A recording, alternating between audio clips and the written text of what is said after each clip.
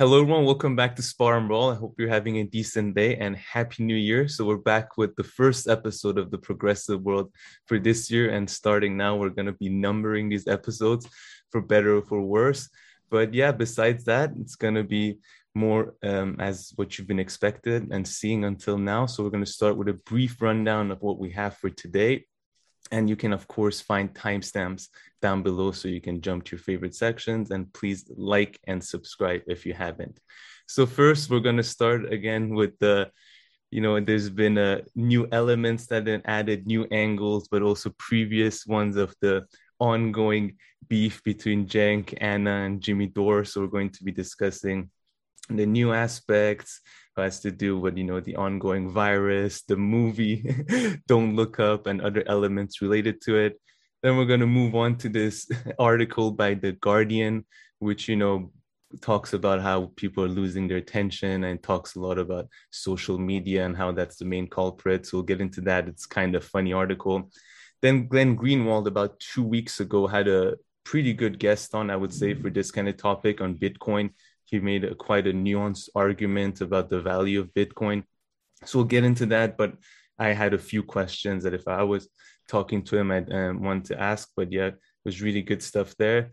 Then we're going to move on to our progressive geopolitics. So I think we have some of the best progressive geopolitics content that we've had in a while. So we'll talk about Build Back Better at first, then switch to this great video. I mean, I found it to be really great. Aaron Matte did on the Gray Zone with this ex-Pentagon advisor. And it's funny, I don't know, are there actually like rational people like him in the US government and military, or maybe there are a few of them, or once they retire, they show their rational side? I don't know. We'll discuss that. Katie Halper had Rania Khalek, sorry. She went to Ethiopia, so we'll be talking about that. There have been a lot of developments in Kazakhstan. So I don't know if Sam, you just want to mention brief sentence, but I know there's been protests. Some protesters have been killed as well. So if you don't want to add anything besides that, we can just talk about it once we get there. And then as well as some usual developments about surrounding Middle East, Iran, Israel that we talk about. Then after that, we're going to move to our quick hitters section. So bunch of little progressive from the progressive world YouTube kind of world stories that we're going to be talking about. So Chris Hedges and Kyle Kalinske had some nice back and forth. We talk about that. Thomas Frank was on Useful Idiots, which was one of Matt Taibbi's last episodes. We'll discuss that. And then, of course, to switch to Aaron Matte. Great replacement there, I guess, if you ask me. Katie Halper also did a New Year video with Jamie Heck. Nomiki Kunz. Jamie Heck, sorry. Nomiki Kunz, I believe. Peck. Oh, sorry, Peck. Thought you said Heck. Nomiki Kunz. Again, I'm not sure if I said her name right. I watched one or two videos with her, and they talk about the whole YouTube world also on criticizing this person and that person. I didn't really know her too much from before, but watched one or two videos, so discussing that. Breaking Points had a poll that I believe I'm not the only one this time who found this poll to be kind of pointless in every single way possible, but maybe others would find it useful. So it was a funny one, but there's also the main comment under that poll kind of, I think, backs my take. But then Breaking Points had a much better segment on Peyton Oswalt and his apology for having taken a picture with Dave Chappelle and having been friends with him, Patton, for having been friends with him for 34 years, which, is just absolutely ridiculous. And then finally on Instagram, I found this picture, Bernie Sanders from, when is it from? I think, is it from? In the 70s. Yeah, I had it. I don't have it right here on my 78? phone. Yeah, 78. And someone asked them, what do you want for Christmas? Or what's your Christmas or New Year's wish or something like that, a newspaper. And he goes on a typical Bernie Sanders kind of, gives a typical Bernie Sanders answer. Let's put it that way. But okay, I think that's all we have for today, Sam. So yeah, there'll be timestamps down below, and please like and subscribe.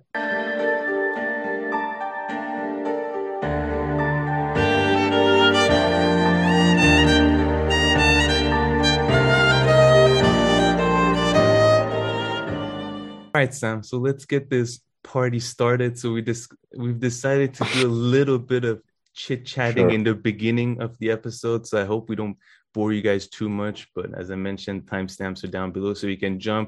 I think it will also help us to get into the flow of it. I've come to realize that sometimes the first story isn't as good as the other ones because we kind of just go straight to it. So Sam, how are things?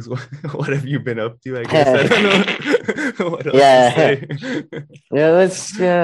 Let's talk about the new year, I suppose. So last year ended. Yeah. That's one thing, and then new year started.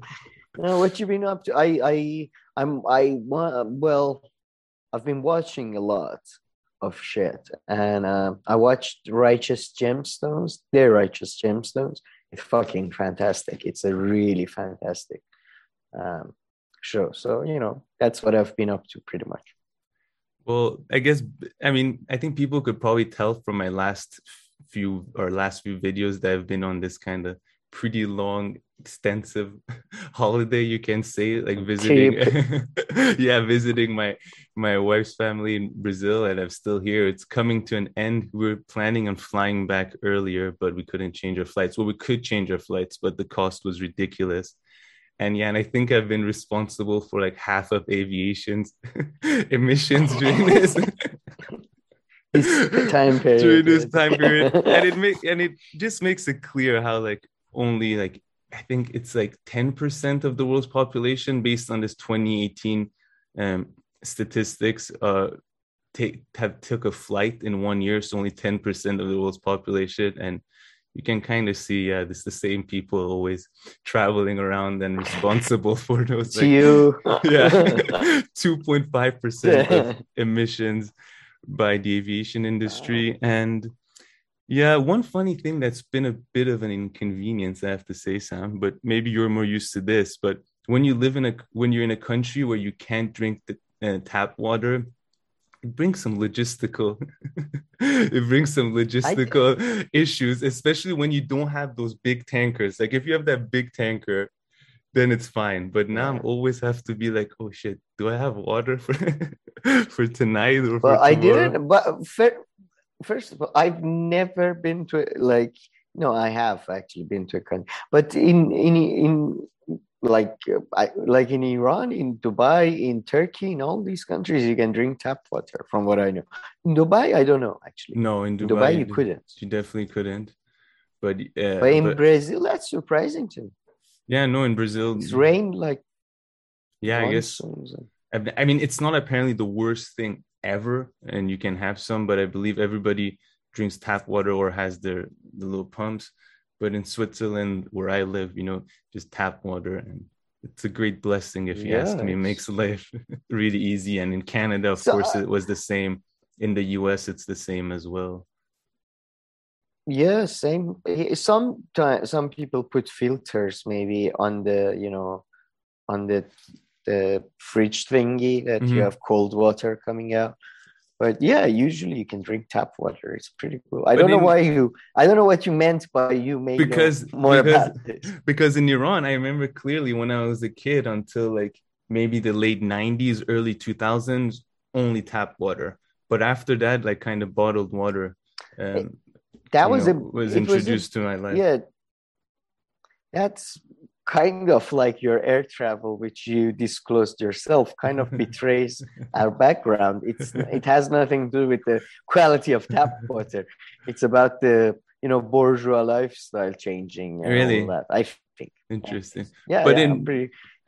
There is a great documentary about Evian and how they started marketizing water and bottled water. And now we know some studies, we don't know for sure, but some studies are showing how actually it could be dangerous because of plastic packaging and all that. Mhm. So I think it had more to do with bourgeois lifestyle and mineral water and nowadays there's all these oxidated. It's Yeah. like they put more oxygen in it, which is, I mean, I'm not no scientist, but it does feel a bit dodgy, the whole science of it. But yeah, I think that's more to do with that.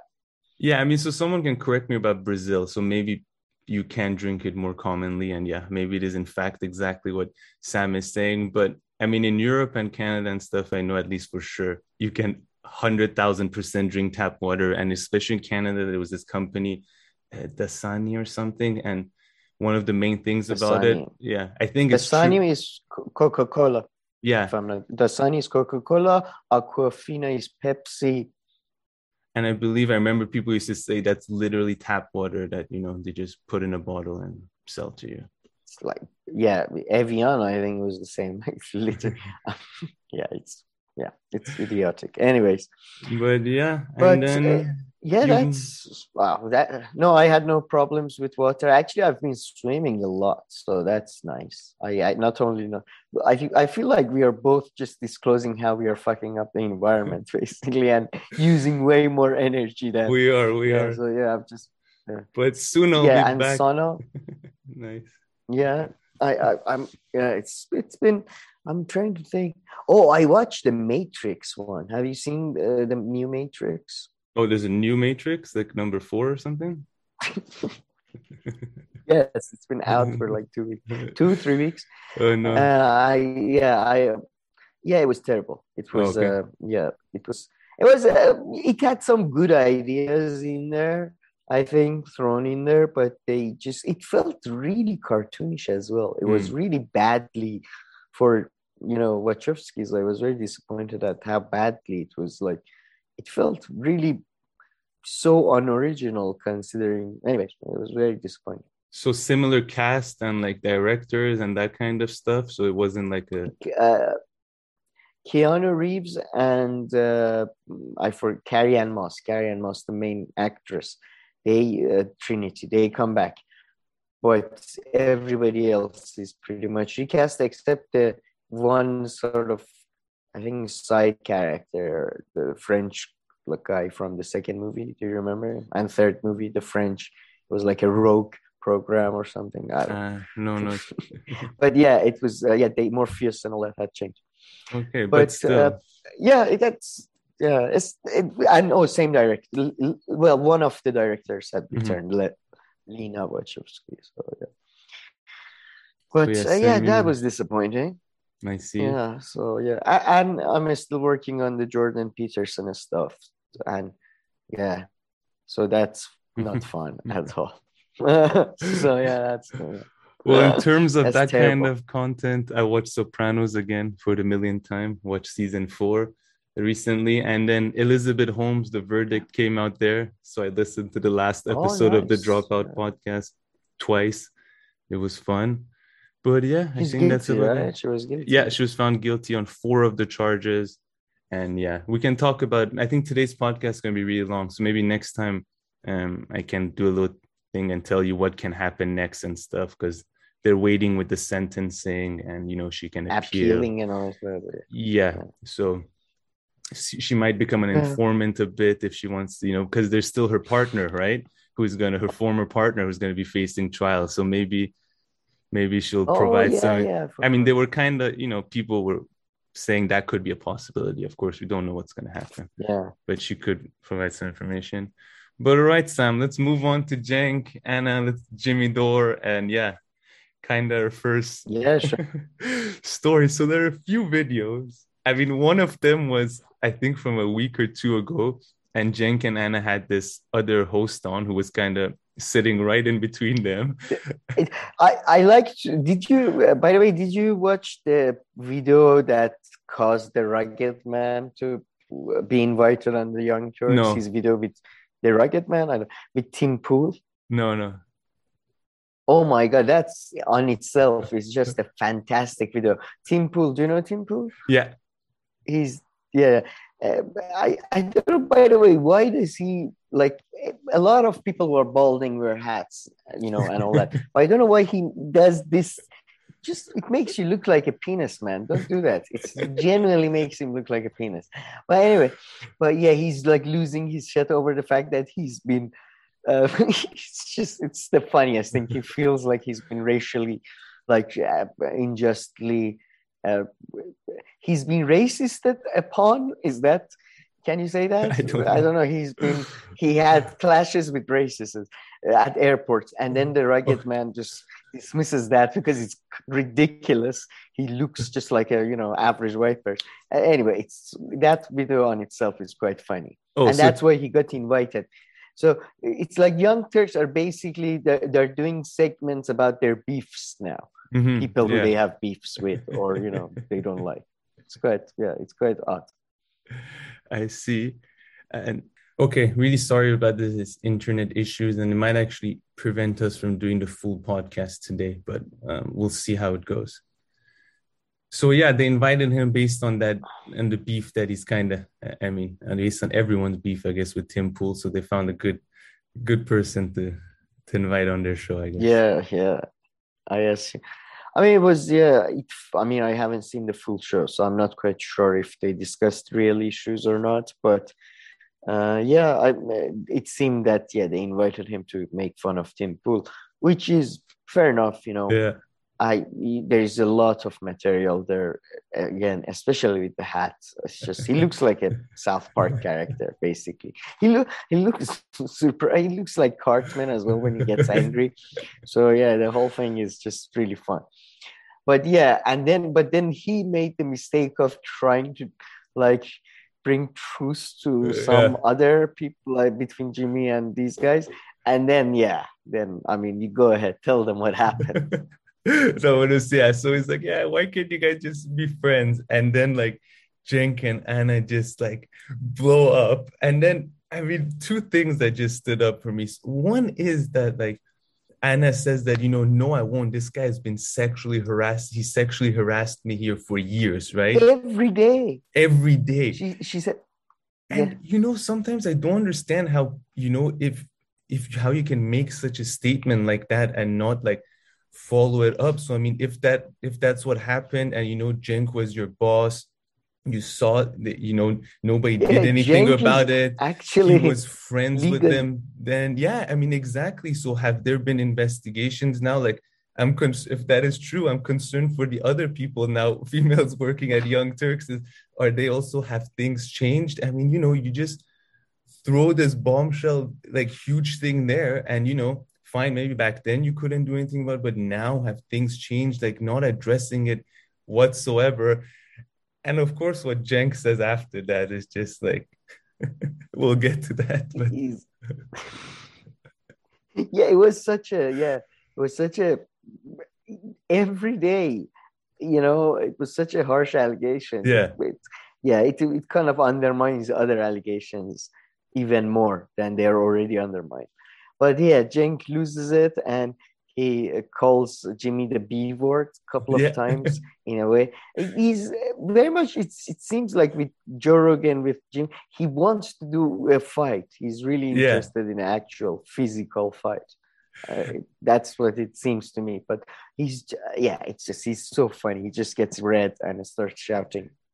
And that's, I mean, you hinted at the second thing that kind of caught my attention is that, your co-host makes sexual harassment allegations. And right away, you followed up with the B word. I mean, I guess we can debate what that word, is, how, how good it is, how bad it is as a word. But at least also Cenk at least is fully transparent. So I appreciate that. He didn't try to say a word like, so this kind of criticism couldn't be made. At least kudos to him for being fully transparent and just going straight away calling him the B word nonstop. It was quite funny.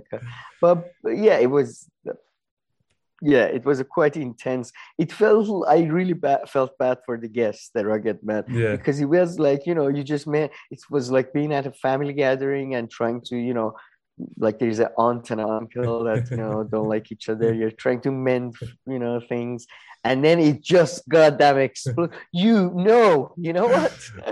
Let me tell you the whole story. Oh Jesus Christ! No, thank you. So yeah, it was quite a. Yeah. I mean, but surprisingly though, there was no response from Jimmy. Usually he does respond, so that was quite surprising. Yeah, he didn't respond that, but you're right. I mean, they want to pick on fights with people. I mean, then they made this other video where they talk about, how Jimmy claims that, the CIA or like CIA backed people or like YouTube are kind of coming after him. And then Anna after a few minutes, she just brings in Aaron Mate. And I'm like, Aaron Mate had nothing to do with Gray this zone story. and Yeah, but she goes to Aaron Mate. Aaron Mate had yeah. nothing to do with that story specifically. And the way she hates Aaron Mate, I'm there has to be something that had happened. She hates this guy so much. She kind of hates him as much as she hates, like it seems like Jimmy Dore and others. And like the Jimmy Dore one, I mean, she's talked about where her kind of hate from him comes from. But the Aaron Mate one, she hates Aaron Mate so much too, and just brought him into this story based on nothing. He hasn't been talking recently about this stuff. They had their thing last year, but as far as I I know, at mean, I least. guess she's was through Max Blumenthal and the Gray Zone connection, I assume. Then that's a bit But unfair if you ask me, yeah, to be honest. yeah. Although I mean, begrudgingly, I do agree that CIA is not wasting its time, propping up, or they are. I'm sure they're doing some intelligence work online and bullshit like that, and they have their plans or whatever. But I'm 100% sure they're not specifically. I'm not 100% sure. I'm pretty sure that they're not specifically going after Jimmy Dore or any other specific, or like our growth hasn't been as good as we expected. I feel like it's probably it's because of that. I mean, I assume they changed the algorithm to to suppress anything that is controversial, which pretty much means everything in politics Yeah. that is especially on the left. But I doubt they're going out of their way targeting a specific people. Specific people. In that sense, yeah. I mean, I think overall they don't really favor, like, non-mainstream sources of news too much. That seems to be clearly the case. But then some seem to, be able to do well. I mean, Breaking Points brought in all those subscribers relatively quickly.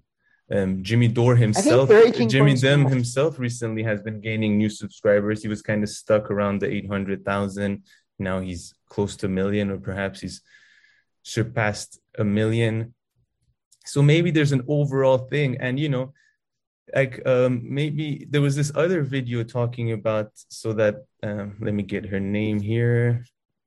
So, Nomiki Kunz and with a host, they were also talking about this and, saying that how they're not Oh gaining God, any that new was subscribers, and YouTube is not showing their content to too many new subscribers and stuff. And I feel sometimes our stuff are not being shown to new subscribers that often. Some of them I look and it's shown like 70% of subscribers, but some are shown like to 50% of people who aren't our subscribers, and they still don't subscribe. So I think we have to take some of the blame too. That I yeah. guess we're You just have to not look that good. inside sometimes. Yeah. We're not that good at interesting, perhaps Yeah, as we hope to be. Yeah. But then again, yeah, I do think like it's a business, right? And as a business, you try to avoid controversial topics and try to avoid, public media heat and all that. So it definitely, of course, they're gonna, their algorithm's gonna favor, let's say, I don't know, a thing like it's like movies. Why do they make more PG movies than R-rated movies? Because they make more money. So that's it. But the David Dole Nomiki Kunst thing was so, oh my God, these people are, it was like the imbecile meets the inept. Like, fucking hell, these guys are just beyond. I mean, David Dole is he's a complete idiot. Like, I'm sorry, but he seems like a nice human being generally, I assume, but he's an idiot. Like they literally are talking about making free speech means tested, So Nomiki Kunst specifically goes after Kim Iverson from The Hill, and I just don't understand why, like, she calls her conspiracy theorist and all that. Without saying anything, without backing it with even one thing. So I don't watch their content often, and I'll actually link to the specific video in the description box. So maybe before she has elaborated, but yeah, she calls them a conspiracy theorist, and that's it, and just moves on. And by the way, she last year she did a thing with Katie Halper.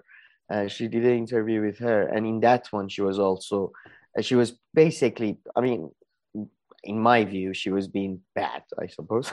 Being bad, that's really, but yeah, she was pushing the Josh Fox bullshit, allegation that the documentary that Michael Moore made was uh, was a misinformation or disinformation, and was taking Josh Fox, who, by the way, I don't know how that guy is still not like completely, like there are all these allegations of abuse he's had against him, and somehow he's Me Too proofed for some reason. He's like Biden. He still manages to have shows and comes on shows and all that. Piece of quite a piece of work. Anyways, I'm not too familiar so with him. he's the idiot who makes documentaries about climate change and bullshit. Like, I mean, he's a complete, yeah. I despise him. I really despise him. But yeah, so she has a history of just, and she was, by the way, there are all these bits about her talking about Libya and how Libyans are so happy that Americans have freed them Really? from Stop it. yeah. No, it's everywhere I go in Libya, it's just people telling me how fantastic. Thank you for targeted destruction of our country. But yeah, it's just, and then they're talking about means testing free speech, which is so, I mean, it's so funny because they are idiots as well. It's like you can't really argue they have ill intent because you can see their brain working. Yeah, if you have access to a big platform, then that means you have responsibility. It's like a Spider-Man, if with bigger responsibility. It comes with power comes responsibility. And then I'm sorry. And by the way, David, though Canadian, he's got such a Canadian like a stereotypical accent. I'm like, I'm sorry, but you can't. I'm sorry, you can't have that platform. I'm sorry. It's just you idiots. And then their idea of doing a telethon as like, Jesus Christ. That really got to me. I mean, the last Joe Rogan part really got to me. But yeah, I mean, they start off with talking about, how YouTube is, not helping them out, like restricting their content. And then they move on to people who like they want their content to be restricted, like people like Joe Rogan. Exactly. And then they're like Spotify. And then she draws a parallel between Spotify and the New York Times. And she's like, back in the day, we used to fact check people, Spotify should, fact check Joe Rogan. Yes. But I mean, you're allowed to be wrong. You know what I mean? Like, it's not, you're allowed to be wrong. And Joe Rogan, whatever he says, I mean, he's shown it. He believes what he says. So he's allowed to believe what he wants and be wrong as long as it falls under the overall free speech kind of framework that the US has had for a very long time. The guy is allowed to be wrong. I mean, you're allowed to be wrong. It's not, and having a platform does not give you a responsibility. That also I totally don't, I agree with. No, but it's more than just being wrong. Look, there are things you can be wrong about, hard facts, right? But when it comes to goddamn politics and when it comes to economics and social sciences, it's mostly soft facts. It's mostly interpretation of facts, right? So like there is no wrong and right on a lot of issues. It's just you don't agree, fundamentally don't agree. And that was the worst thing about that video. It was, don't you get a whiplash from just suddenly talking about how YouTube is restricting your videos to talking about how YouTube should restrict other people's videos? It's just like, how do you do that? It's just you must have snapped some. It's ridiculous. I mean, they are just so ridiculously transparent that that's why I don't think they have any ill intention. They're just complete imbeciles, like genuine imbeciles. But it's again, I think you're right that, of course, first of all, you can be wrong. Second of all, it's just there are lots of issues that you're going to have disagreements. And sadly, I mean, I would love to live in a world where people agree with me, most people. But it's not going to happen, guys. Get over it. Yeah, and Very, very. I mean, the other very small thing that, I mean, that's very small in the video that kind of got to me, but you mentioned it. They talk about how YouTube keeps on showing us to the same viewers and to the same subscribers. And then she's like, why don't all of us like YouTubers get together and have like videos at the same time? But I was thinking, well, you're just gonna again be doing the Oh, same thing. You're gonna again be yeah, showing you're to the doing same people. if So if anyway, that's oh my that's fine. God. I mean, again, you're That allowed to was be more, wrong. yeah, I think that was more out of desperation because I did look at her videos and views and stuff. Just I clicked because it had been a long time and all that. And she's not doing that much better than us, which is pretty bad Really? considering we I are doing didn't see. terribly. Yeah, yeah. Like she's doing like twice our views or three times our views, which for somebody who is a former representative of Bernie Sanders to the DNC and all that, I was quite surprised at her. And she has like all these, oh shit, she has all these Mhm. famous people on quite a lot. So it was surprising to get some viewers off of like Young Turks and all that. So I Yeah. assume. But yeah, anyway, what more to talk about here? So we had a few more things. There's the movie Don't Look Up that Jimmy Dore kind of Oh brings yeah, in. I love the movie. I don't know what was your Yeah, no, I really take. I really liked it. I mean, especially I found it really, really entertaining in like the first half. I mean, I told you I loved that first Oval Office scene when you see Jonah Hill for the first time, and it's just Jonah Hill is amazing. absolute bonkers, and the way they're thinking about things, that how something can be an issue and how something cannot be an issue. And then what university are they from? They're from like the University of Michigan, and uh Oh, the, I don't even remember. Oh yeah, yeah, it's like a, yeah, it's not a it's not an Ivy Ivy League League. university. So So yeah, Jonah they're Hill's like like whatever. yeah. And then like the person who's like in charge of, the government person who's with them, who's like in charge of The like, defense, uh, a space defense, yeah, head of a yeah. space defense something. So he's like, oh no, they have a really good program in this area, and he just like completely Yeah. scuffs it.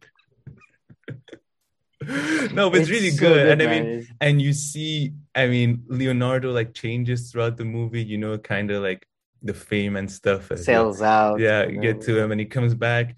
And then, but yeah, I mean, Jimmy Dore thought that it was about COVID-19. And to be honest, I also got the same impression that, maybe that is the issue, that they were like the metaphor was about that issue. But I think you could apply it to kind of any issue. But then you mentioned climate change, and other No, mentions but climate I change. think it, It is true that it yeah, makes more sense for it to be a metaphor for climate climate. change, I It was guess. clearly, yeah, climate change metaphor. And I do think, I'm not sure, but I do think the work has started before Yeah, COVID or at the I'm beginning sure of it did. COVID. So Yeah. they couldn't see No, everything, you know. So I'm not exact. they've been But anyways, promoting this it's, movie for like a year already. So like I'm sure it started way before.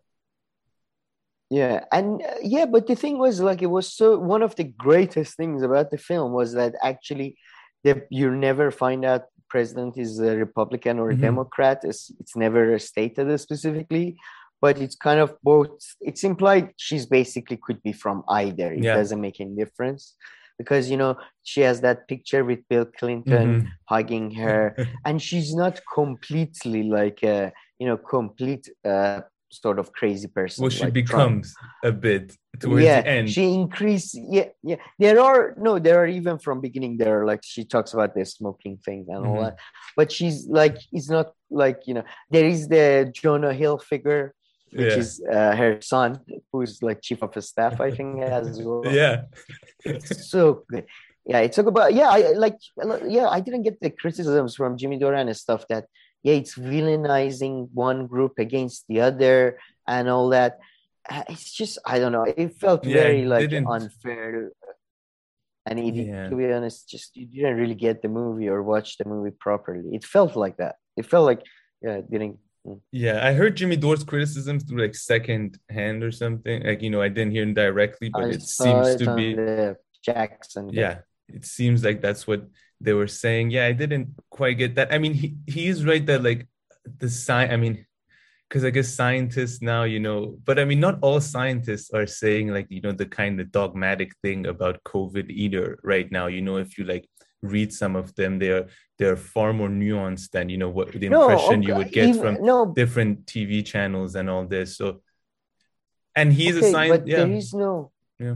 but there is no, I don't know, but there is, I don't think there is any, the movie doesn't take any sides. They're not villainizing like Republicans or No, no, not in that anti-science sense. people. They're No, just, they don't. Yeah. yeah, I don't, No, I'm just saying the no, they're overall point, villainizing the science, officials and the yeah. fact that they manipulate, everything to their own benefit, to their own very short-term benefit.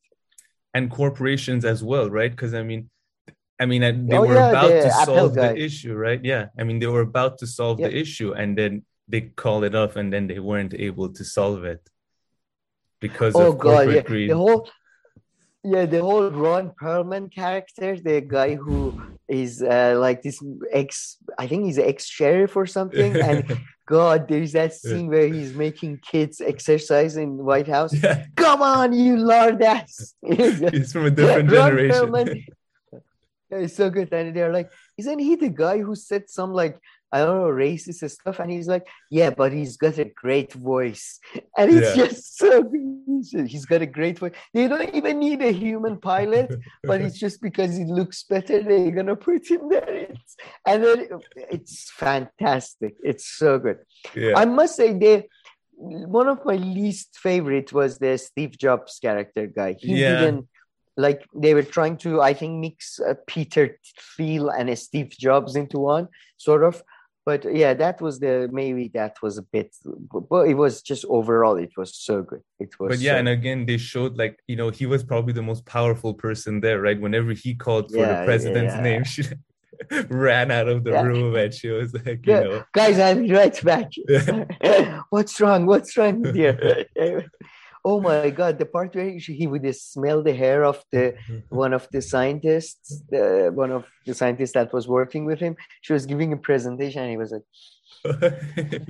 he was so separate from any normal human. Yeah, it was, the whole thing was fantastic. It was, and it's great that David Sirota and Adam McKay, man, I think Adam McKay, Christopher Nolan was my favorite director. But now I think it's Adam McKay for sure. He's just so good. Yeah, I looked up who he is after you said that. He's done a lot of those comedies, right? The famous comedies. Yeah, and like two of Big Short and Vice, I think, are two best movies ever. True, wow. But and yeah, Talladega Nights, of course. Yeah, exactly, that kind of stuff. But yeah, I mean, the only thing I would give like Jimmy Dore based on a little bit what I heard is like, yeah, they make the scientist is the hero in the movie, which again, I mean, I don't know, are we supposed to vilify all scientists, like, all scientists, bad people and stuff? So I don't really get that. I mean, again, protagonist does not equal hero. You're not supposed to idolize every protagonist in a movie. He's a protagonist. He's a character. He has flaws. I think he has good bits, and what I mean, not just him, the scientists that work for the Apple guy or whatever, the tech guy, I mean, they are sellouts, aren't they? And he does sell out, so it's not, I don't think it's this portrayal of an idolized scientist who's a protagonist. Yeah, no. Give you that. So I mean, yeah, I don't know if anything else you want to talk about there. Then we have another story that kind of goes right into this one, and it's with Joe Rogan's video being taken down from YouTube, based on the MFP issue. I don't know if this has become a buzzword that we shouldn't mention, but I think people know what they're talking about. Yeah, there's this theory there. It's not even a theory. It's not even a hypothesis. But hold on, sorry, one thing. Argue, but a professor has a professor from a reputable university, based on what I understand, has published a book on it. Ghent University of Belgium. I'm not going to say the name of the professor, but his profile is in front of me. So, we did some research. And, then I'll throw it back to you, but in social science and all this that we talk about in all sciences, just, one paper on something, is just like a start, and like a book or something is a start, and maybe it passes the peer review process, good, but it doesn't mean that this is a fact or anything. You judge a topic based on a body of literature, and then you arrive usually in the social sciences with some kind of a bit of a nuanced answer. So I just want to Yeah. put that out there. No, yeah, and I want to say, by the way, in terms of free speech, I personally am relatively an absolutist in terms of I think taking these things down is usually Yeah, probably is counterproductive. no, Not 100%. always necessarily, but I think in this case especially is counterproductive, especially when there are so many other ways they can get around it. But I do think these guys are they are basically grifters, and the doctor guys, the two doctors that went on Joe Rogan and Mm-hmm. stuff, and Jimmy Dore, I think one of them at least. And yeah, I mean, they're either really stupid or like really, really stupid, that kind of like Ben Carson is stupid, as in, the greatest surgeon in the world, but believes that the pyramids are built to store grain during the Prophet Yunus, I believe. I forget. Anyway, but so that level of stupidity, and then the reason why I kind of inclined to say they're grifters and they are trying to capitalize on the mass hysteria and found an angle is that because they keep talking about how like scientifically accomplished they are. I'm a Mm. doctor, I've been working on this, I invented that, I did that. And then they feel free and they say, oh yeah, we are authority on vaccine and it's a medical science. But they feel completely comfortable suddenly connecting that, segueing that into talking about how society operates, how mass society operates, how media operates, how in 1930s and 40s, what was happening in Germany, and the reasons for the rise of, as you mentioned, the reasons for the rise of nationalism in 1930s Germany are extremely complex, highly contentious, and have been, like, they're still debated by liberals, leftists, conservatives, all these different, and there's disagreements within them, but they feel completely easy at using a hypothesis, or a theory, because it's got a book, I suppose, of this guy who's a psychologist from University of Ghent. And it's just, he's a typical, again, like, I got damn Jung. And it just comes from this tradition of the theories that you can basically brainwash 20 or 30% of people through the use of media and fear mongering, which, by the way, it's not, yeah, everybody knows you can fear monger among the people. It's not, well done, Sherlock. Everybody knows that. And then they just add some bullshit scientific words, and 20 and 30% of society obviously can be. So they gave this vague sort of percentage that you can obviously confirm with bullshit studies. You do a study of 100 people, and then you can obviously get 20 or 30%. You can obviously easily manipulate. It's so idiotic. They're talking about, yeah, there is some hysteria in the media, and they're trying to pathologize that into something more, which is the typical of modern psychology. It tries to pathologize everything. If you're not within that, if you're not exactly like the normal that is defined within the consensus, they try to pathologize that. And these guys have found the grift to pathologize some hysteria and some overreactions, in my view, to the pandemic. Yeah, full disclosure, I only found out about the story yesterday, so I didn't listen to the Joe Rogan episodes. I didn't do what Sam went and looked up, but I did watch the Hill section, and the Hill section had a debate from both sides on it, and also she played Kim Iverson. She played a clip from where he kind of explained it.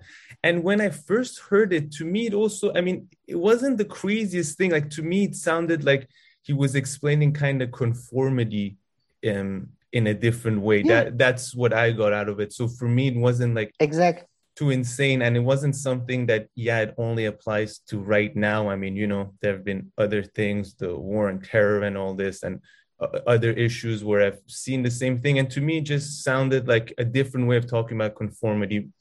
But then again, really, I just watched these one or two small videos and saw that short clip. So I haven't read his book and all this, but I mean, it seems to be like something that they came up with, right? So there isn't necessarily a body of literature to look at either, right? There seems to be one book by the guy I mentioned from University of Kent. There seems to be one book about it, if I'm not mistaken. He has content on YouTube, explains his theory in details and all that. People can find that. And yeah, it's just, I mean, another thing that it really sort of made my antennas go up was one of them was on Joe Rogan and was saying that, they hired, he was talking about LinkedIn or some bullshit that he got banned from or stuff. And again, I reiterate, I think it should be all these, like social media should be nationalized and public ownership and complete freedom of speech. So that's my view. But then he says that I got banned, blah, blah. And then they hired this woke writer to write about me, and this person who used to exclusively write about woke stuff, and it's kind of implies that this guy was trying to do a hit piece on him and all that. And then later on in the interview, he talks about the tweet that CDC or World Health Organization put that guys don't use horse dewormer. You all, they put it in a rural Southern American sort of you all sort of thing. And then he was like, and that tweet was so offensive. Let me tell you, Joe, it was so offensive. As somebody who comes from rural Virginia, I was so offended. Oh, please get over yourself. As if like there has been like 600 years of exploitation of rural Virginians. And, come on. And then, you complain about woke writers coming after you. Yeah, exactly. I mean, that's level. The hypocrisy I there think, it's just I think that's going to be the theme of the episode, like Anna Kasparian calling out Aaron Matte for like sitting with mass murderers, somebody who famously interviewed Madeleine Albright. This guy, it's just everybody seems to be so I don't know. Can you not see your own biases? I mean, I talk about a lot of things that maybe I should do more research on, but at least I do know I am biased. Jesus. No, exactly. I mean, that's why I was also pointing out on how much I've read or heard about this issue. But I mean, I guess we all have blind spots that we sometimes don't see, and I'm sure our viewers can also point it out to us. I mean, to be fair, I do think I am perfect, as close to perfection as God intended. But well, towards the end of the segment, we're gonna talk about someone who definitely isn't perfect, and maybe this person is suffering from whatever you want to call it. But we will get to that person.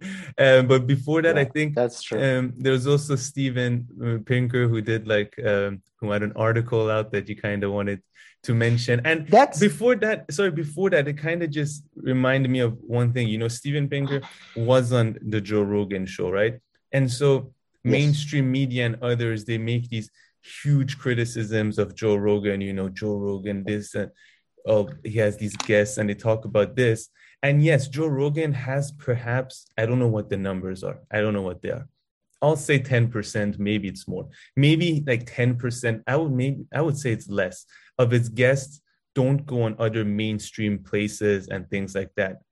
But people like Steven Pinker and a lot of these people, they go on all the way to the BBC, So I just find that a bit ironic. There are no, it's actually Joe Rogan is usually boycotted really, and Steven Pinker is somebody who is really involved with this whole free speech. Sam Harris, he's always been part of that sort of circles. Yes. So I guess he's not very surprising.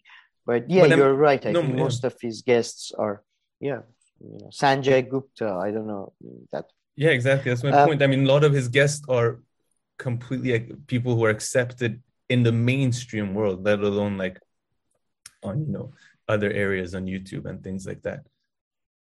He Yeah, doesn't, yeah, yeah. it's not I like mean, he has, what's his name? That crazy guy every other day, Alex Jones. Alex Jones, right? I mean, Yeah, yeah, yeah. Like, how can you? But it's yeah. I mean, to be honest, this thing is a bit more than just a Steven Pinker. It's a bit. I love BBC and I have defended them, but like this new year, they really. What the hell are you guys doing? I don't know who's the programming head or what's going. Who's doing the bookings? Because the week that Jeffrey Epstein accomplices trial came to end, Ghislaine Maxwell's trial came to end, and she was found guilty. They suddenly brought Alan Dershowitz, former lawyer of Epstein, who negotiated the sweetheart deal for him. They had him on as a sort of a neutral, law expert. Please tell us. And Alan Dershowitz showed up with his and his ugly fucking face, and just spouted some bullshit. And I mean, he does know law. I don't want to take that away from him. This evil skeleton. Well, anyway, this evil pervert. But so they had him on, and then they had all these articles and written by Steven Pinker, three suggestions for being more rational this year by Steven Pinker. Like pretty much everyone. Like, are you next? We're gonna have like a article written by Bill Clinton. Then we're gonna have one by Ehud Barak. Like everybody that's connected to what was the guy who owned what is it, Victoria's Secrets? Like he's gonna write article. Like, why are you doing it this week? Just chill out. Whoever is doing the booking, even if you are try to why do notch you it think down they a bit. do that? Like, I mean, someone must have brought it up, but I mean, what is the I reason? have no idea. Maybe they're thinking that the Maxwell thing is over. I don't know. Maybe there are things that so let's bring in everybody involved in the case to keep it alive. No, I think it shows the level of the incestuous and limited pool of the leadership at the moment, pool of the elite at the moment. That it's just, I don't know. There was no other law expert than Alan Dershowitz in all of America. I mean, it was the most ludicrous thing. Alan Dershowitz, the guy he's a proven plagiarist. He's defended, like his whole life has been defended basically wife killers. And still gets media. I don't get it. I really don't get it. No, but I mean, Pinker at least has some. And then we get to there was that 3 suggestion to be more rational article. And that article, I just went on about how I hate the conspiracy theories and and all that. And I talked about, I believe there are some unfounded conspiracy theories. But then you have this guy who's basically sort of indirectly been involved in one of the most conspiracy sort of involved cases of all time. Then he comes on, and there is a video attached to this article on BBC, and which is all about how, guys, your brain is making patterns. Conspiracy theories are not true. Look into my eyes. Look into my eyes. Look into my eyes. Look into my eyes. Conspiracy theories are not true. Well, it's like, if you're a conspiracy theorist, like this coming out, it came out like a day after Ghislaine Maxwell's trial. Guys, it's all in your head. The patterns. We're pattern-seeking creatures. Don't worry about it. I'm not involved. I'm not connected. He's doing the whole, look into my eyes, look into my eyes. You don't believe. It's just, Jesus Christ. Like, guys, you're not helping your case. Which, by the way, I do think most of the conspiracy theories are actually rooted in human powerlessness. And when you are powerless, you come up with these over like structural theories. And I think actually Marx's most enduring contribution to us is the fact that he gave us tools to sort of demystify sort of bullshit. So de-conspiracy theorize, is saying as demystify in my view. So I think it comes from that. And activities like that by BBC. That why are you doing this? Like, why are you bringing Alan? This is like helping everyone. Although I do believe, by the way, Jeffrey Epstein was probably involved in state like agents, intelligence services, and all that. So that's a different thing from the other theory we talked about regarding the virus. I just don't want to even which I, don't like to. No, I mean, the mainstream media, they know how to do it. I mean, Bill Clinton has pictures with him and everything, and, they're never going to go after him. So they just... Yeah, but at least CNN didn't bring Bill Clinton the day after Ghislaine Maxwell's trial. So, okay, what is your view as a former president? What are you doing? Just bring some other law experts, in my view. Yeah. And then, the Steven Pinker article you shared with me, the first 2 points I had a hard time to read, but the third point I liked because he just, I mean, I don't know, I guess it has to do with being rational, but he was just pretty much talking about how we get into these debates, and when we treat debates as a sport, it's just to, bring the other person down, and then you'll feel good about yourself, but it won't advance the conversation. So I'll give him there. He made a decent point. I think the article even the video, if it wasn't Steven Pinker, somebody was saying it, I think it was quite good. Like, I actually agree with the science behind the thing. But the problem with people like Pinker, and I would argue even Mr. Noam Chomsky, who are, they're opposite of each other on many issues, but they are, in my view, empiricist and positivist. So at the end, they come to the thing that, guys, we can come to a rational conclusion or to a concrete facts. And I think in most cases with social sciences, history and economics and all that, you can't do that. In cognitive, like brain and all that, maybe you can. But I'm not fully continental European sort of anti-positivist and all that, but I like to think more like I'm sort of in the middle. Yeah. And I mean, you can disprove a lot of stuff more concretely in the social sciences. So, That's but true, proving stuff becomes much more harder, especially when if you want to generalize it. Yeah, if you want to generalize it. And I mean, economists and classical economics, they've been trying to do that for a long time. And I think it's quite clear that no matter how well they think their systems work, there's always evidence that doesn't quite work out the way that they want it. Yeah, exactly. It's always sort of it always comes to an end. Yeah. And the video, you just mentioned the video a few times. The video, really, the topic was about how coincidences are much more frequent than you would believe them to be. So just because they just happen more often, and doesn't mean that there's like a pattern or one thing led to another. It's just that coincidences are much more frequent than some of us may think they are, right? I believe that was the main. Yeah, exactly. Yeah, it was about how your mind is a pattern-seeking mechanism. That was the main point of the argument.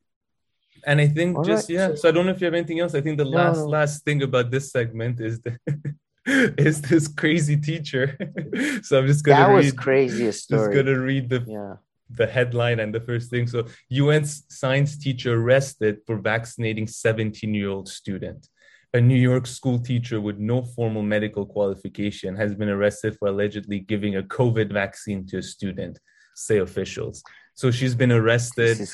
And people, I mean, authorities are wondering where she got the vaccine. I mean, I don't even think that's the biggest issue. Mine is like, what was going through her head? And then, why did she think it was okay to vaccinate this kid? And apparently the kid wanted to be vaccinated. Well, he was like 17 and his parents wouldn't allow him to be vaccinated. That's what she's saying based on this article. Maybe there've been follow-up.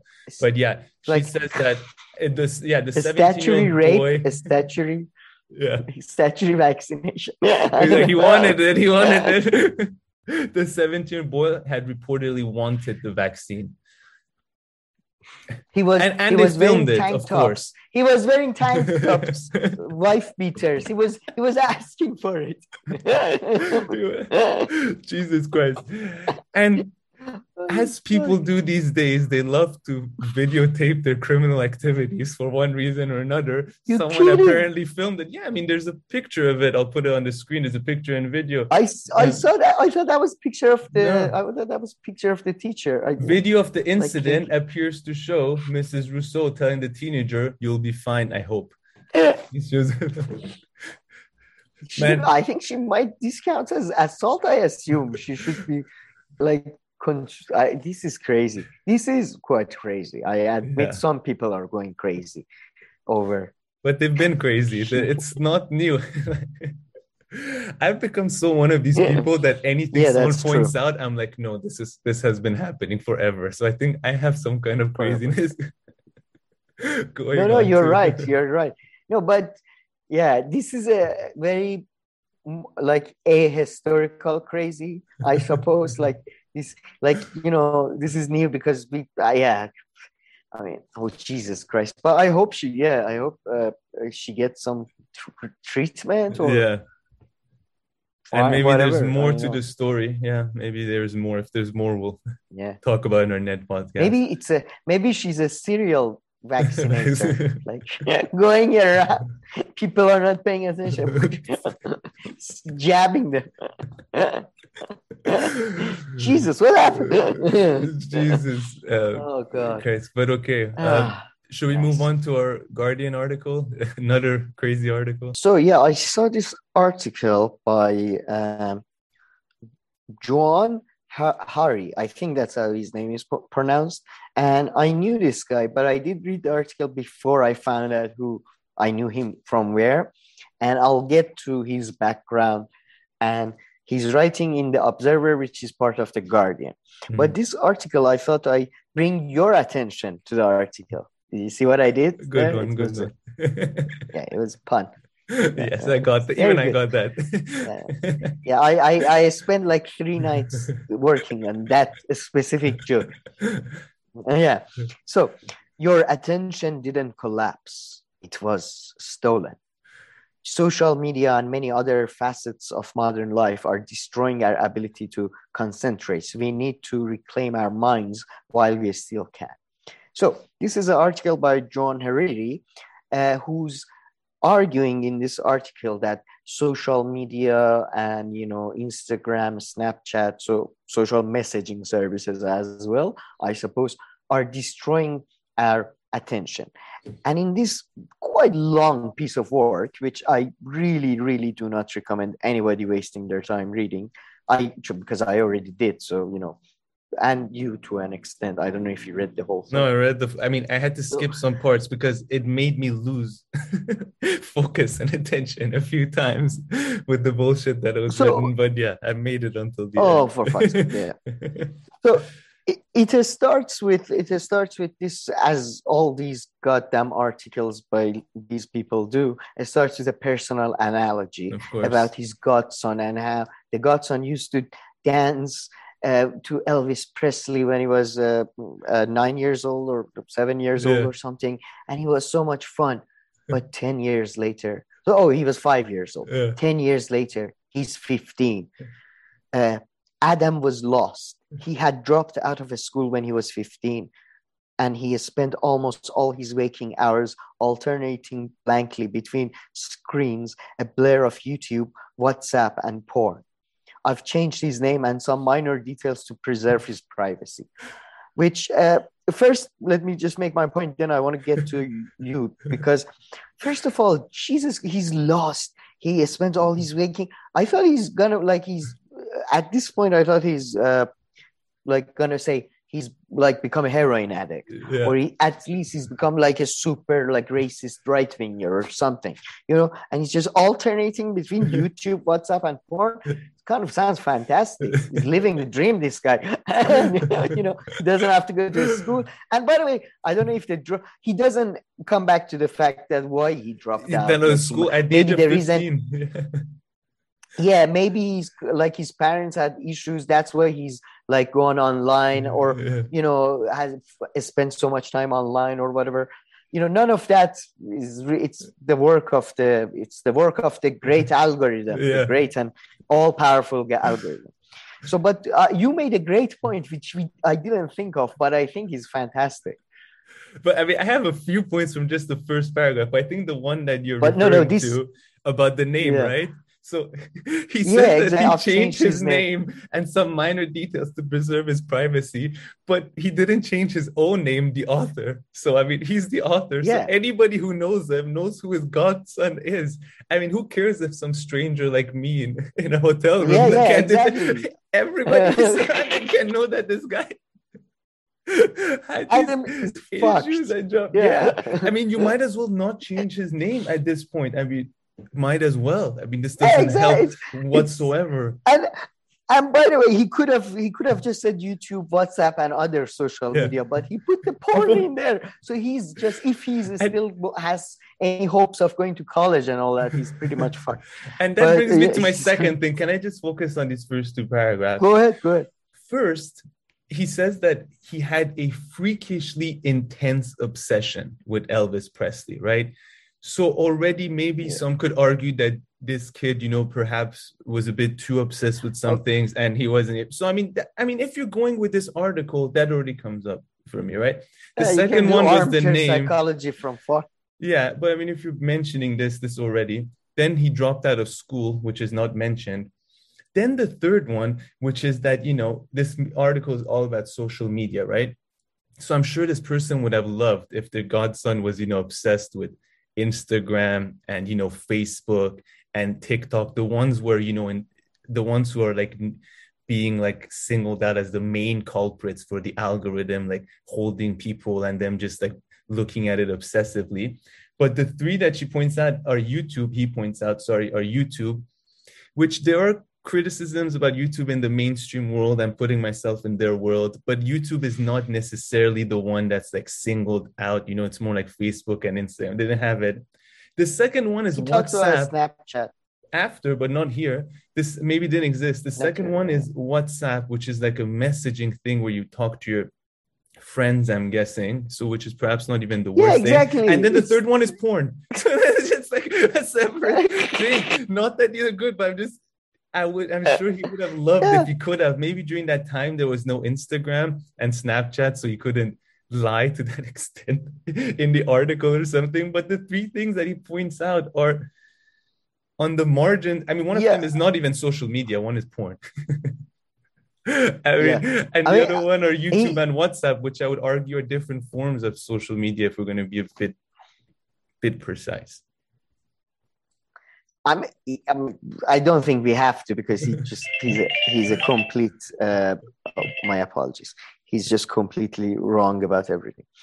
But yeah, he goes on to continue to basically just completely destroy his godson. He seemed to be wiring at the speed of Snapchat, and nothing still or serious could gain any traction in his mind. How? Why are you doing this? Like, why not? Why couldn't anything get traction in his mind? Then, okay, I'm not going to read some of it, so I'm just going to fast forward. But wait, I have a sentence right here I want to read. I'm sorry, but this article I had just turned 40, and wherever my generation gathered, we would lament our loss of capacity for concentration. I mean, Jesus Christ. Yeah, Jesus Christ. I mean, I don't even know do you remember the days I could read the article in an hour? Now it takes me 3. You remember back then when we sit in a circle and we'd have Play-Doh going around, Play-Doh book passed around and read it for 6 hours.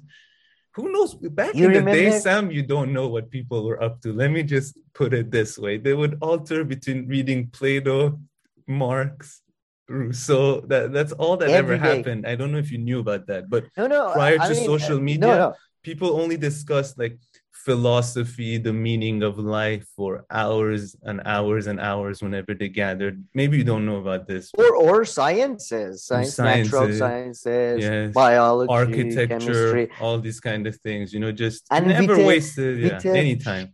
with a sharp focus, Yes.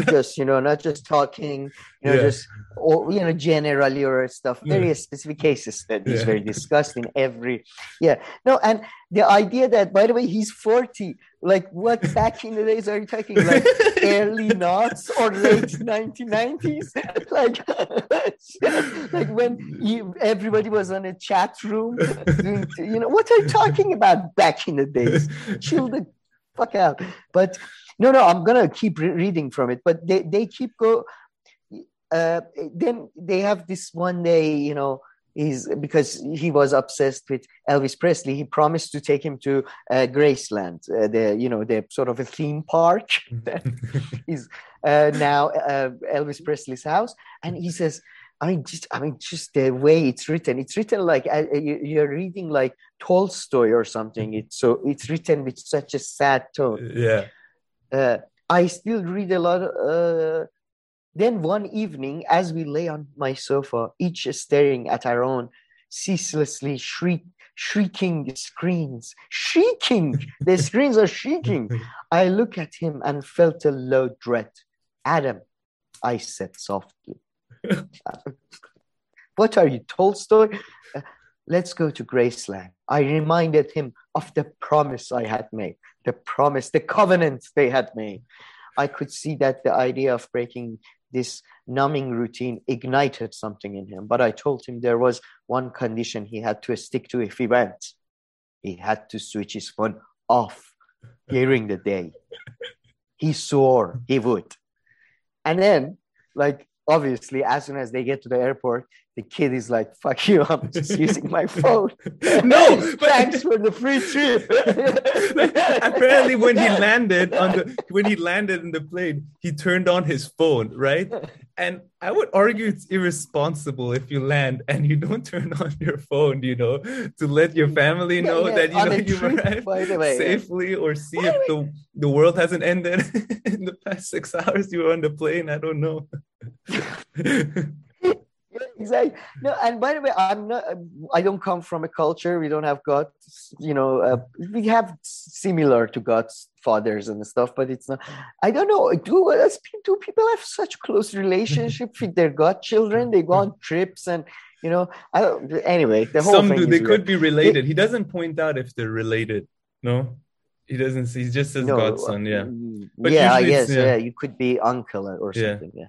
I mean, he doesn't mention his address. Thank God. Yeah.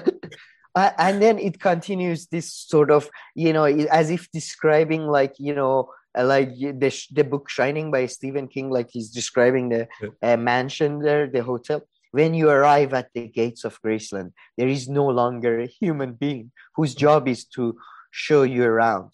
Oh, what a sad loss. That nobody's forced into sort of serving you like a slave. This is the door, please, red carpet, please. Oh, my sir, you're handed an iPad. Oh, you put in a little earbuds and the iPad tells you what to do. Turn left, turn right, walk forward. I mean, if the guy was there, he would have done the same thing. You do realize anyway. In each room, it just goes on and on. But then it gets to this. This is the really fantastic part I really wanted to see. He comes across this couple and the guy says, honey, he said, this is amazing. Look, he waved the iPad in her direction and began to move his fingers across. If you swipe left, you can see the jungle room to the left. And if you swipe right, you can see the jungle room to the right. His wife stared, smiled, and began to swipe at her own iPad. I leaned forward. But sir, I said, this is like, give me more food. There is an old-fashioned form of swiping you can do. It's called turning your head. Because we are here. We are in the jungle room. You can see it unmediated. Here, look. And yeah, this guy is the type of guy you really try, like whenever you're on a tour, on a trip and stuff, Yeah. you try to avoid as much possible. Like, man, I don't really thank you, but Yeah. don't talk to strangers. Don't talk to God. Yeah, it's It's just so full of themselves. I mean, I don't know if you want to read more, but I want to make like a serious yeah. I uh, wanna. comment. I Okay. really want to read more. Okay. Yeah. Okay. No, look at this. Look, I said, don't you see? We are actually there. There is no need for your screen. We are in the jungle room. They hurried away. Of course they did. They were freaked out. Someone call security on this guy first of all. Get away from me. Too intense. Yeah.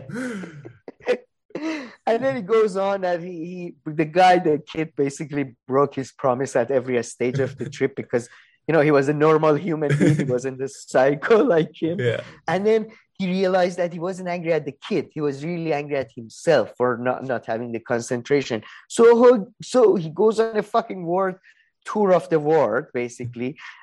Basically, this is his like diary. He's publishing his journal. And he has interviews with professors. And I explain why I'm putting the interviews and all that in quotation marks later. I traveled all over the world in the next 3 years. So he's done 3 years to write goddamn article.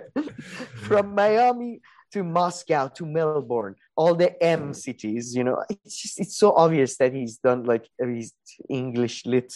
Anyway, interviewing the leading experts in the world about focus, as if they're experts just on, what do you mean? Like cognitive scientist, like somebody who's a focus.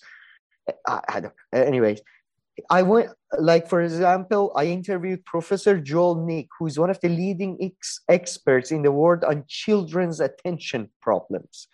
It's just, he goes on, and they keep saying that all of them are saying it's been stolen from you. It's like the obesity crisis. Mm-hmm. It's not your fault. It's the fault of these environments that we're in. And I would argue the environment is changing, and maybe our attentions are getting shorter and all that.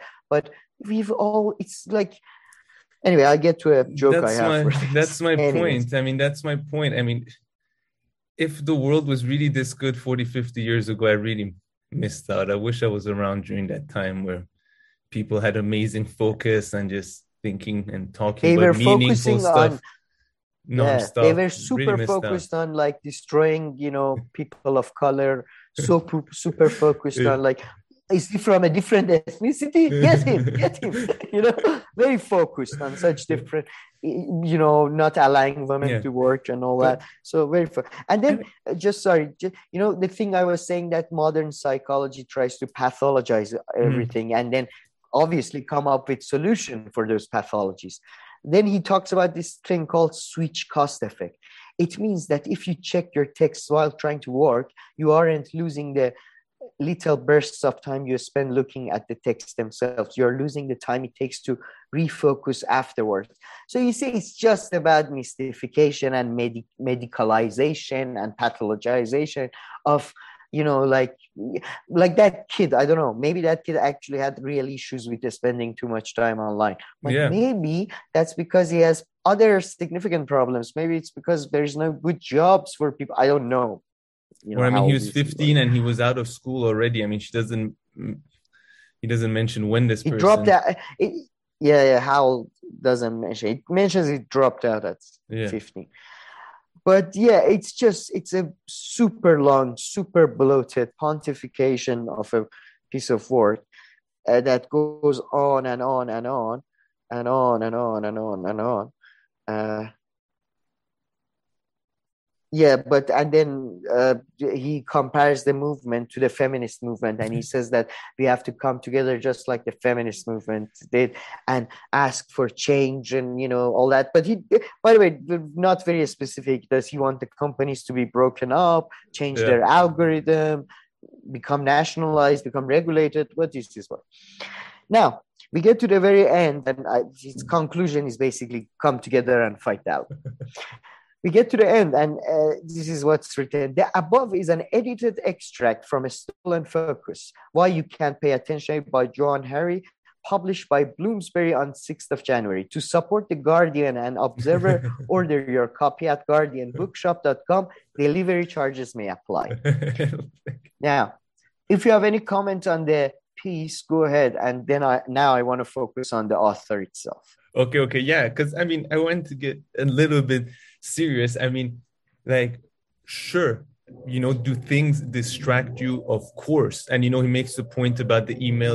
If you're writing and you're doing something and you get your phone's constantly getting emails or something, you will get distracted. I believe that, but distractions are not unique to this. I mean, to like even our cell phones, distractions are everywhere. I mean, I said this to you, I'm not joking. Sometimes when I study at home or like work from home, I get distracted by the bathroom and I like go to the bathroom like every 5 minutes to pee for no reason or do something. That's why I like going to the library, because the bathroom's far. So like the idea of the bathroom is out of my head. I really go when I have to, not just as an excuse, like sometimes when thinking becomes hard or something. So yeah, distractions are there and they've always been there. And you should put your stuff away and be able to focus on things. And that's better. Yeah, of course, if you have your phone on right next to you and receiving messages all the time or emails, you're going to get distracted. If you have people next to you talking all the time, you're going to get distracted. If there are people playing a sports game next to you, you're going to get distracted. And, someone has to show me the data that before people wouldn't getting distracted. I'm pretty sure that's not true. We just have different things now. Sure. And I come from a generation that kind of remembers not having, didn't grow up with technology. It arrived in the middle of our sort of growing up, sort of. Especially cell phones. And I used to, when I was very young, I used to spend a lot of time in rural areas where there was no connectivity, like you can bear low mobile connection or anything, right? And it was goddamn boring, man. Like it was awful. It was like this idolized past where everybody was focusing, as you say, on reading Plato and like doing work with their hand and making like woodwork or metal work or so. It was goddamn boring. Most people were just laying on the floor, just going, "Oh Jesus!" Or like sharing like bullshit stories, like mystical stories about them. Yeah. What? Yeah, why do you think in rural areas, famously, everybody's gossiping and busybodies? Because there's nothing else to do. There was no media, there was no soap operas. So what do? You create soap operas out of people's lives, So it was the same thing. It's just, So should I get to him? Should I? Please. Yeah, that was my serious point, I guess. A bit of a... So this guy, I remember this guy because he had just his name was familiar, and then I googled it and I was like, oh, he was on Joe Rogan's show, and I kind of actually, when he was on the show, I kind of agree with the premise of what he's saying, but I think he's a grifter because of the way he was saying. He's one of the people who's like trying to say depression and all that is not just due to chemical imbalances; it's due to environmental factors as well. Because for like in psychiatry, especially during not the last 20 years, but before that, there was a significant movement towards its mostly mental chemical imbalances rather than environmental and childhood upbringing issues. But in reality, to be honest, actually, I think it was after watching his videos on Joe Rogan, I did do a lot of research on the topic of psychiatry and psychology and psychotherapy and all that. And it's not people who are psychiatrists, all of them, all the people who do this kind of stuff. If you read their work, I think John Gunderson was a fantastic one. They are all talking about the sort of it's a spectrum and a balance between medication and psychotherapy and environmental changes and all that, So it's not, he was presenting it as a bit of a monolith and all that. But more importantly than that, which is disagreement on intellectual matter, let's say, or whatever, this guy has been caught plagiarizing as well as editing Wikipedia page in an abusive way, basically. So he's been caught plagiarizing. Yeah, let me read this. This is from Wikipedia, but it's Yahoo and editor Brian Vellon asserted that Harry had plagiarized material published in other interviews and writing by his interview subject. So what he would do, that's why when I was talking about these interviews, I put quotation marks. He like took other people's interviews and put it in his work as if he had interviewed the people. Now that's not even plagiarism. Yeah. That's like theft. That's pretty much. And then, by the way, for like he was supposed to give back his prize money to a charity, but according to the Independent, he has, he never paid it back because he was supposed to pay it back when he goes back to the Independent, the newspaper, but then he never went back to work there. So he never paid back the prize monies that he should have paid back. He may have paid it back since this article. Also, in 2011, he admitted that he had edited articles on Wikipedia about himself and journalists with whom he had disputes. Posing as a journalist named David Rose, he added a false and defamatory claims to articles about journalists, including Nick Cohen, Christian O'Donnell, Francis Wynne, and Neil Ferguson, one of our usual actors, and edited articles about himself to make, quote, this is a quote by him, to make him seem one of the essential writers of our time. And then Nick Cohen, who's a kind of famous journalist in UK, he goes on to say that apparently his friends in Guardian would pressure him to write positive stuff about him or positive things about him. So this guy is a genuine piece of work. Yeah. And he still gets published in the Observer. It's fascinating. In the Guardian, exactly. Known plagiarist. I mean, again, that's like beyond Alan, plagiarism. I mean, by the way, that's Alan. That's Guardian was. I think Guardian was one of the places that I don't know if they did complain about Alan Dershowitz' presence in BBC, but you're no better. Yeah. And again, another example of someone who I guess has been on the Joe Rogan show and also on these mainstream outlets. That's true. But man, definitely. This article, I'm not surprised. Anything else you have on this guy? No, I just want to say, I think these type of things are trying to people. I mean, I believe a structure and, that type of things matter more, but in your personal life, you have agency and, it's not, nobody's stealing your attention and all that. Chill the fuck out. Of course, everybody's trying to manipulate everybody because we are all humans and stuff. You should be aware of structures and algorithms. And of course, all companies are trying to maximize their profit. That's why companies are created. So keep that in mind. That's all. Yeah, no, 100%. And I mean, I guess I'll open a tiny little parallel with another thing. I mean, I've always thought about this when it comes to the ADHD, like medications and stuff. And they give it often to kids because they can't focus in class and all this. I mean, can they not focus? Shouldn't it been overall, shouldn't you be able to focus on everything? Because now, yes, I love all kinds of social sciences and stuff, but when I was in school, I could never focus on what the teacher was saying and all these things in class. But whenever we were playing sports and the teacher was giving instructions about sports and things that I liked, I had no problem focusing, right?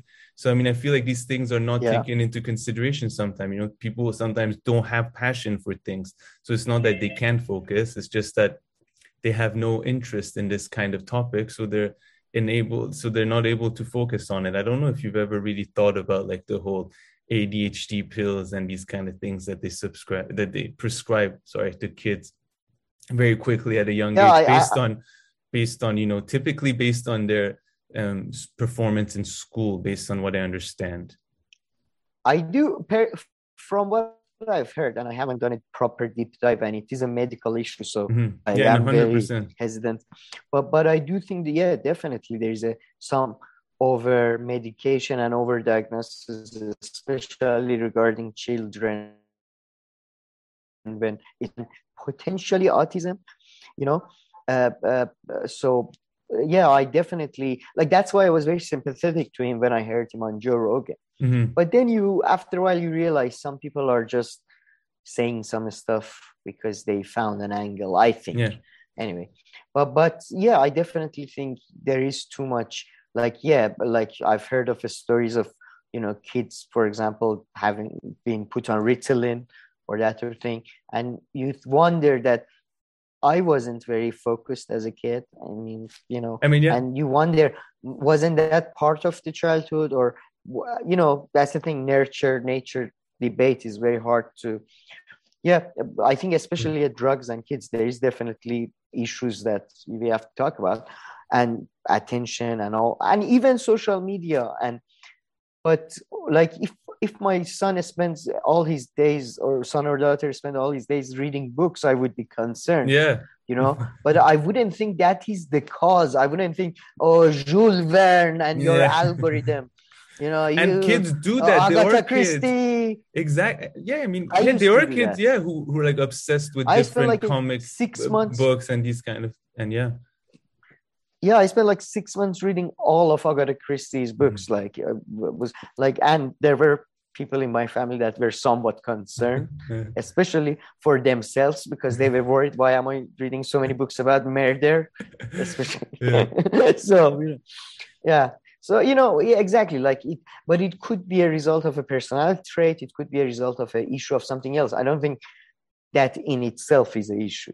But, Yeah, like I mean, he that's my points two out cents. himself how his godson had a freakishly, serious obsession with Elvis Presley during that time. So they're just different things. Yeah, I I just think want to like say it's not only Elvis social Presley. media. And I a don't know. last point on that Why would you story, describe it as freakishly? I guess, yeah, maybe he was too obsessed with it. And just the last thing I want to say is that I love like No, how no, he but takes like the my kid, how he takes his grandson to like a very like corporate kind of godson like godson, sorry, to like a very corporate kind of like mainstream, commodified kind theme of park. place, theme park, to get him away from the screen. I would have thought he would take him to Yeah, like a camping trip or something. It's like, you know what? Let's yeah, go to nature Disneyland. or. No, I love that. I love that. Let's go Yeah, to I an think he's arcade. just a very. I think he's your typical. I think he's a bit of a Karen, basically, because Mm, he was the freakishly intense as well. Like I remember when like the children I know, when they were very young, children become obsessed with a song and they mhm. want to hear it over and over again. And I don't know, like, I think this guy is one of those guys that your child, I like, if your child, for example, like is making, like when they eat, they just become dirty. Yeah. I think your child maybe needs behavioral Oh, therapists for, oh, chill out. man, I'm really good at shielding myself from like people and stuff. If when I have kids and people say these things, A, I'll get into a fun argument with them. B, if they're really saying something good, once I'll calm down, that's good. You learn something. C is I don't need you. I don't need to hear from you. So that's the last time I'll see your dumbass face said with these kind of comments. No, but I think the real villain in this article, it's like a great movie. The real villain you never see, the parents of the godson that have allowed this relationship with this man to flourish to this level. That's a It's good just one. ridiculous. And then like They spilling it allowed all the over child the to drop internet. out. Yeah. Who It's knows what's great. in the I book? Maybe hope there are more details and shit about this pork. I hope they have like a WhatsApp group with all their family friends, and the guy just shared the article in that. You probably did. Of course he did. I'm willing to bet anything he did. Oh God. Anyways, yeah, but yeah, I really wanted to highlight this goddamn article. All right, Sam. So let's move on to I think it's our third story for today.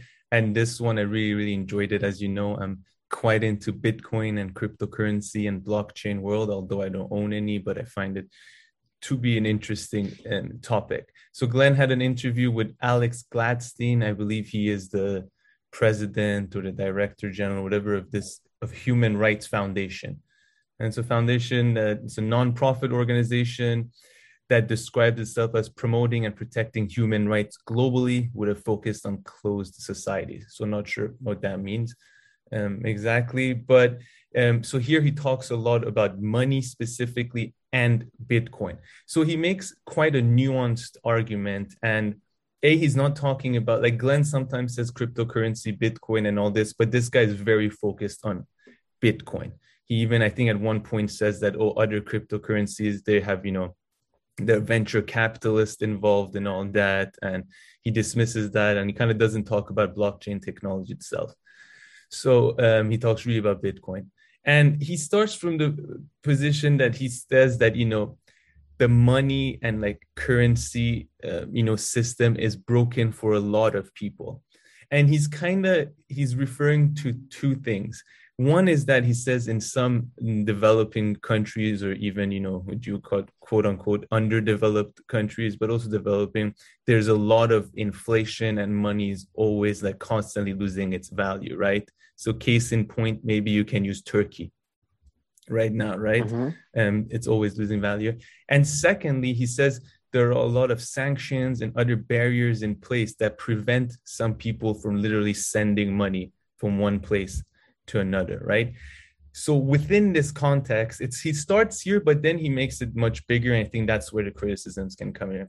So he's like, in this context, Bitcoin is great because there's nobody stopping you. Anybody, I guess, as long as you have access to a phone and like technology, internet, and just know kind of how to do it, and you can look it up. Anybody's allowed to send Bitcoin to somebody else, and you can overcome any sanctions imposed by, let's say, the US government on X, Y, and Z government.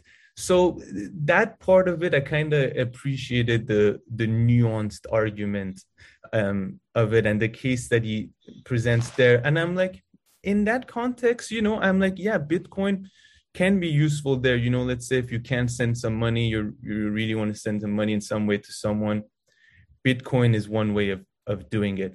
But then after that, he kind of, talks about how whether you want it or not, or you care about where this ideology came from, and even draws a parallel with emails. He's saying, Bitcoin is going to become the dominant, I think he even says the dominant reserve. And, he also has a lot of problems with like the banks and the kind of system that we have right now, right? The central banking system. And so that's where I he kind of loses me a bit, because I see how Bitcoin can be useful in this kind of particular context that he gives, right? But when you move beyond that, I don't really see it, and I don't think he did he really sold it beside that. So like if you're in America or something, sure, if you can invest in a bit of Bitcoin, or if you're in like the Western countries or any of the G20 countries, sure, maybe you can invest in Bitcoin and make money out of it. But at the end of the day, you're going to want to turn it into like a fiat currency, right? That's the whole point of it. At some point, you want to turn it into fiat currency so you get your return on your investment. That is one thing where I didn't see. The second one, he talks about, Bitcoin, about, currencies losing their value all the time. And Bitcoin itself is very volatile, right? So sure, if you hold maybe Bitcoin for like a year or two or time, maybe then you'll see like, even though it goes up and down, yeah, sure, maybe overall there was a bit of an increase. But I mean, right now, it's just so funny, while we're making this video on January 7th, about 2 weeks after they published that, Bitcoin has dropped by like 20,000 over the past. I'm just trying to bring up the map right now. It has dropped by like 20, the graphs right now. It has dropped by like 20,000 or $15,000 since that came out. It's like at 42,000. So Bitcoin itself is very volatile. So if you're saying, it's a currency that everybody could use, especially people who are like, because of his argument, like I said, he really puts it in this context of people who are in situations who can't, access the US dollar easily and all that. Well, what, they're just going to sit on their money all the time? Maybe no, they'll need to use it. And next thing you know, someone sent you money a week ago, and now it has lost like, 10 or 15% of its value. So I find that a bit ironic. Then he goes on to talk about, it can also be used for, everything, not just sitting on it. But then there's this Bitcoin transaction fee that I've mentioned a bunch of times, which starts anywhere around $1.60 and goes up. I just looked this up, right? So, I mean, are you going to go buy a Coke with your Bitcoin money when at the same time you're going to have to pay the same amount in transaction fee? It doesn't really work. Then he says that Bitcoin is, really good because there's this limit of it. There isn't going to be made more of it. And based on what I understand, that is absolutely true. There is currently a limit on it. And there's no incentive to increasing that limit because then it could lose its value as an investment. So it is not theoretically impossible to do that, right? Then another point is that, Bitcoin seems to be good, but why not make another one that's even better, right? Why is this one that was made the first one is, really the best one? It happens to be really good. Why can't we just invent another one that will become better? And then then some of the criticisms that he doesn't really touch on, I'll just leave those aside, like the environmental impact. It consumes a lot of energy, but what doesn't? So many of our lifestyles and activities consume so much energy. And if we switch to, let's say, some other alternative forms of energy, that problem could be overcome. Then there's this question that is put to him, which is about how, and he doesn't answer it, and some people in the comment section got a bit pissed. He answers it at the end, which is that, a lot of people who are early investors in Bitcoin, they're the ones who are making a lot of the money because they got it very, very cheap. But I mean, I think he kind of addresses and says it, in the way that I think he either says that or maybe this is my response, which is, well, Bitcoin drops all the time, right? So, I mean, and if it keeps on going up, so, you can buy it maybe when it drops again in like a few weeks or a month, buy it then at the lower part, so then make more money later. So that was like the one question that was kind of put to him. And then secondly, I have a question for you. If the fact that Bitcoin is like, useful in the specific example that he gives, right? In like, developing or underdeveloped countries where there's like high inflation with your money loses its value all the time. And also there can be sanctions imposed. Is that kind of the ultimate test showing that, oh, if something can work in that context, then it's really good? Or is it just because something works somewhere that is like even more broken than other places? Okay, it works there, but it doesn't mean that it's better than the alternative that already exists. Did you kind of get my question? Because and then I also want to talk about fiat currencies about you a little bit. I have one thing, but yeah, what did you make of that video? Anything that, based on the question I asked you, or what I've said, is there anything you want to react to? I enjoyed it more than the other videos about Bitcoin because there was more concreteness to it. Mm-hmm. But I think, to be honest, to me, it's at the end, I came out not with a really new or original take, but just, to me, it seems like it's a speculative market created just to create value because, we've hit the end of, I think we are in declining rates of profit now in real economy. So it's a speculative market. And by the way, that's just like a speculative market can last for for millennia, So it's not necessarily, I'm saying it's worthless or anything. But the idea that the guy puts forward that it's a level playing field and, for example, he says everybody knew it was there if anybody wanted to use it. So people were early investors. And I don't think, first of all, it's as much of a level playing field as a stock market is, or at least was when it came about. All of these things, when they come about, they do, at first, perhaps allow social mobility for a very small segment, for a very small group of people. But I think very quickly, vested interest manipulates them. And I think currently, like 80% of the cryptocurrency values is like the profits are being going to the 10% of the users or the people who bought it early, basically. So I don't buy his idea that this will lead to and by the way, as somebody who has been to countries that have been sanctioned by the US, the idea that this is a game changer is a complete bullshit. In the levels that governments or people, that level business operates, it's just not feasible to do deals with such a volatile thing. I do think digital money is the way of the future for sure, but I doubt it will be necessarily Bitcoin. It might be actually.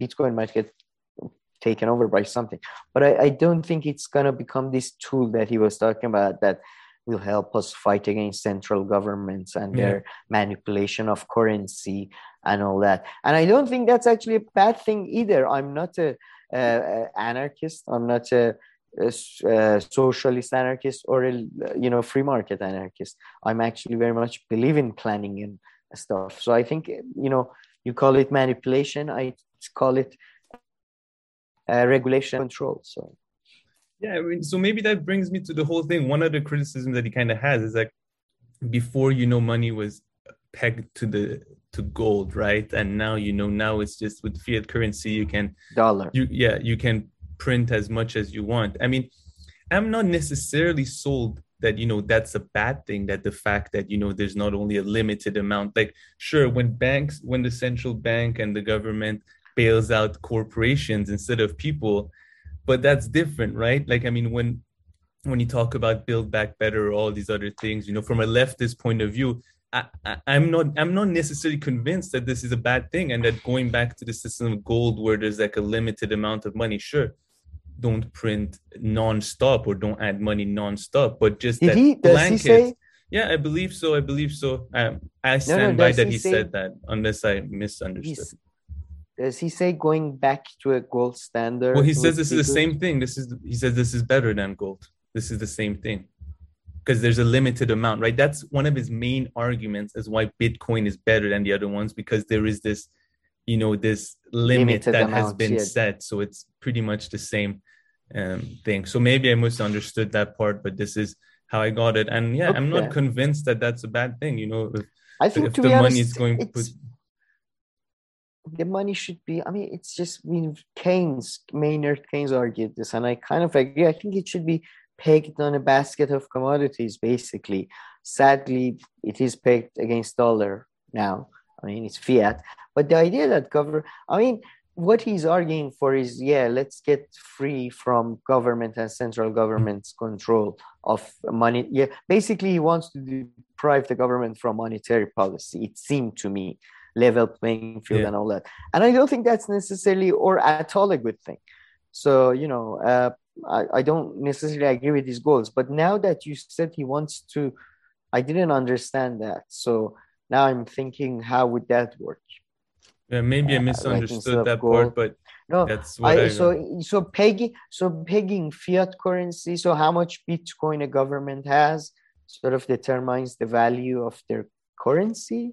Or even not that, he's just saying that there's like a limited amount, right? I mean, sure, we go change gold into dollars because it would be hard to give dollars. But I guess with Bitcoin, you wouldn't have to do that, right? So there's limited amount of Bitcoin. So if the government wants to invest, if the government has 1 million Bitcoins to invest, it can do that. And that's that. It can't go more. I guess with Bitcoin, you wouldn't have to change it into something else because, it can be broken down more easily and people could do the exchange, right?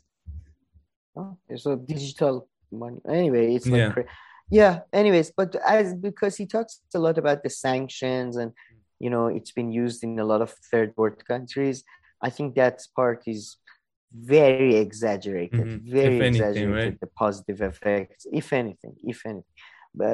And it's. His whole argument relies on that. That is his. He starts off the video with that. Yeah, banks have proven themselves far more capable of, it's not that hard to for them to track and stuff. So no, I just, in terms of practicality, but in terms of technicalities of the system, I'm still somewhat confused, I guess. Yeah. And the last thing is just funny. I've been reading a bit about, in El Salvador, they made Bitcoin, the main one. It's just like the dollar, right? It's apparently also an official currency there. but there's some differences because of Bitcoin, but there also the government is fully involved. And I was reading this article where like the government was going after dissidents who were kind of, complaining about how Bitcoin has been introduced into, the market and all this. So the government can also get involved into Bitcoin. Like, sure, then you can still work without them, but so it doesn't fully like, annul his argument. But I'm just saying governments can also get involved in Bitcoin and politicize it, obviously in different ways because of its nature. But and that's what's happening in El Salvador. I'm not saying whether it's good or bad, but the government is the one who's behind the push for making Bitcoin. That seems like a very interesting. Yeah, yeah, it's not seems like a yeah. So it's not necessarily that governments can get their hands on it or anything like that. But yeah, and even Glenn asked at one point, so what about cash? Isn't because I think he also talks a bit about, privacy. And it's like, yeah, no, cash is really good too. I'm also, a proponent of, people using more cash and all this, but I think Bitcoin would be even better. What cash using, as in like dollar? Yeah. Like instead of, using your card and all this, because, you wouldn't leave like a paper trail and all that behind. So of how you spent the money. There it's more about like the privacy part and all this. Yeah, but like you can't. And pegging it to gold, I guess, like pegging it to gold. No, yeah. Anyways, no, I just thought he meant like he's against cards, like debit cards. He's against that. Yeah, I guess so. Putting your money. Yeah, like the kind of right. He thinks I think cash is better, but this was towards the end. I didn't re-listen to this segment, but yeah, because Glenn asked him about what about cash? Because if your concern is privacy, because they start with the very specific narrow argument that I said in the beginning, but then it becomes bigger and bigger the discussion. No, I thought like I assume maybe perhaps they meant it in a sense that everybody pulls their money out of banks and then banks will have no power because it's our money and all that. But that would mean the collapse of the whole economy and then, return to the state of war against all. So, because everything is like connected to banking and that. So, yeah, I mean, I don't know. I don't want to criticize because I don't really know what they said, but it seems like an idiotic thing to be in favor of. But yeah, of course, if you're doing something that you don't want, like leaking sensitive information that is in public interest, of course, cover your trail. Yeah, and use cash. But yeah, the main bulk of, the good part of his argument that made the most sense was the initial part of, that, in some countries there's so much inflation, but then again, it's one way of getting it's funny how Bitcoin is also very volatile and then volatile. Getting around sanctions. It's extremely volatile. It lost half its value a few months ago and then came back, right? And by the way, in at least from the cases I've seen, unless very few of the people in the third world that are buying Bitcoins and that type of thing for investment, as in, because to avoid inflationary issues that happens in the country, like in Turkey, for example, usually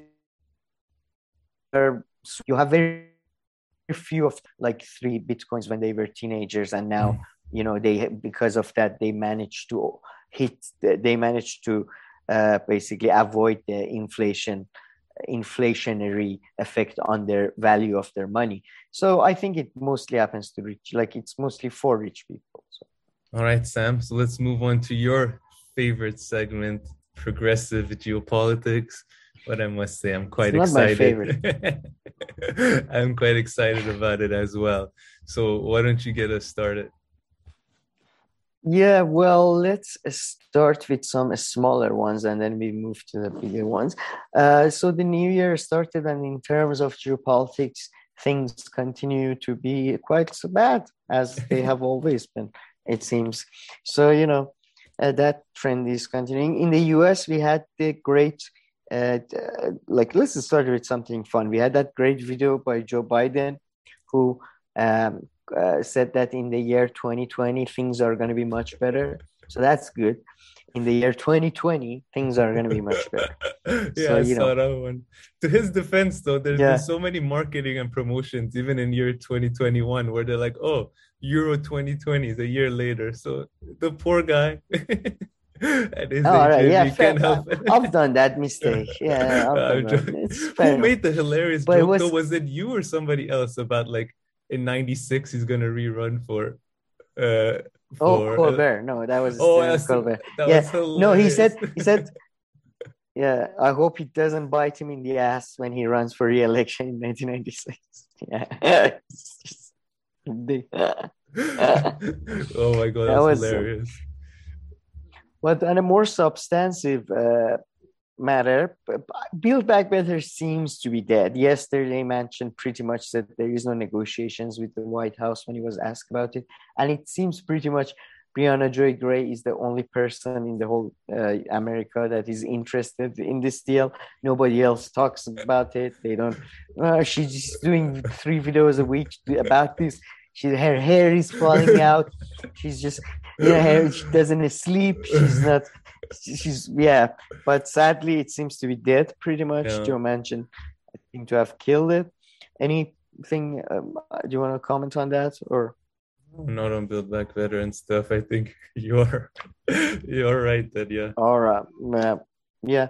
So moving like sort of US, but we are going now towards the east, and that's Eastern Europe and Ukraine and Russia. And the situation seems to be escalating and de-escalating. The Ukrainian president gave a New Year speech that I'm calling for peace and de-escalation. But at the same time, seems to be continued build up on the Russian side of the border. And we had the fantastic, Gray Zones did actually 2 fantastic videos on the issue. And one was with Douglas McGregor, ex-Pentagon advisor, which he seemed to suggest that it's actually imminent. I was a bit surprised by his take. I still think unless Ukrainians force the Russians' hand, I doubt Russians will come in, but it's possible. But he was saying their hand is forced anyways. So that was his take. I don't know if you have any comments on that. Yeah, I do want to comment on that first part because this was on the pushback series with Aaron Matte, right? And I don't think Aaron Matte nor me expected this guy to give this answer.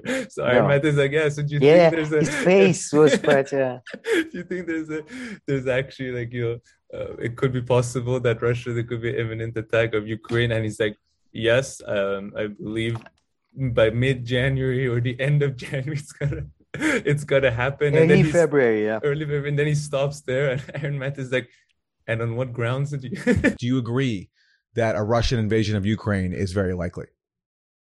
Well, this is one of the few occasions where I can agree with something that Adam Schiff has said. Yes, I think it's very likely to happen towards the end of January, beginning of February, in all likelihood.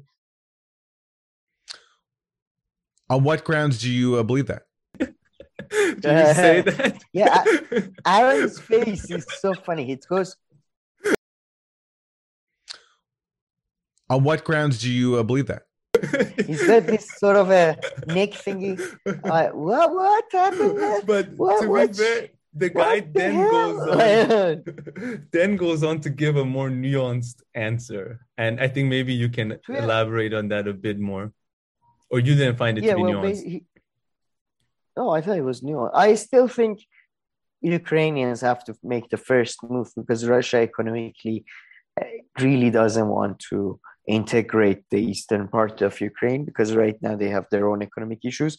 That although there is war is never unpopular thing, especially a short-term war that you definitely can win. And I assume and I think it would be actually a good thing that the Russian-speaking parts of Ukraine will inevitably become part of Russia. They will be integrated in Russia up to Odessa. I mean, Odessa is that the river? Oh no, sorry. No, Odessa is a city. The river is Danube, eastern side of Danube. It's sort of a river that sort of sort of bends westward. And then Odessa was a city founded by Catherine the Great, the Russian um, uh, uh, empress, and it used to be called the southern capital. So it's just, I mean, it's Russian. Just let the Russians have them. And I don't think right now they would want to do that, because if they do that, there will be, inevitably there will be more problems regarding Nord Stream 2, more problems regarding their relations with Europe. It probably won't be huge problems, but it would be annoying problems. But I do agree with Mr. McGregor. He seems to suggest that America is not basically. I don't think America is ignoring Russia's pleas. It's just America is not even nothing is in charge right now. So what is coming out is a very uncoordinated policy, and there are loads of people who want to, with vested interest in starting something with Russia. So. Yeah, and I mean, the nuanced fact that I was referring to is that he kind of says that they would attack exactly eastern part, not attack or like invade, whatever. Yeah, invade the eastern part of Ukraine. Take over the eastern part of Ukraine, which is like, he says the population there sees themselves as Russians. And he said, taking over all of Ukraine is not even military feasible. They don't have the preparation right now. And, it would turn into a long war. So that time, that answer of his, that part kind of, went more closely with the other really good expert the Gray Zone had about a few weeks ago, which we discussed. And he was talking about, Russia, they can't really invade Ukraine right now. So I guess his answer was like, yes, they're going to invade half of Ukraine in the next coming weeks, which is still, Aaron would have still been shocked, but I think it's completely like, that's actually something I think Mr. Cohen years ago also is, because as he mentions, the borders following the collapse of Soviet Union, the borders were drawn in such a haphazard and just random way, that it was bound to, like, ethnic issues like that were bound to happen in many ways. But yeah, that was our 2 cents on that. Shall I? Anything else more from this video? I mean, it was interesting because this person was in the Trump administration, and he kind of like, made himself seem like he was the voice of reason during that time.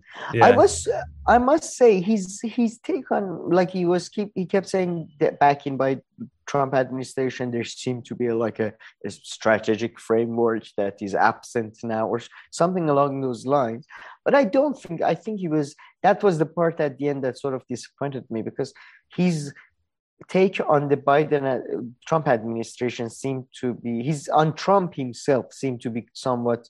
I mean, he was very negative on Pompeo and all that. But Mattis. I think and Mattis, which obviously everybody's negative on him.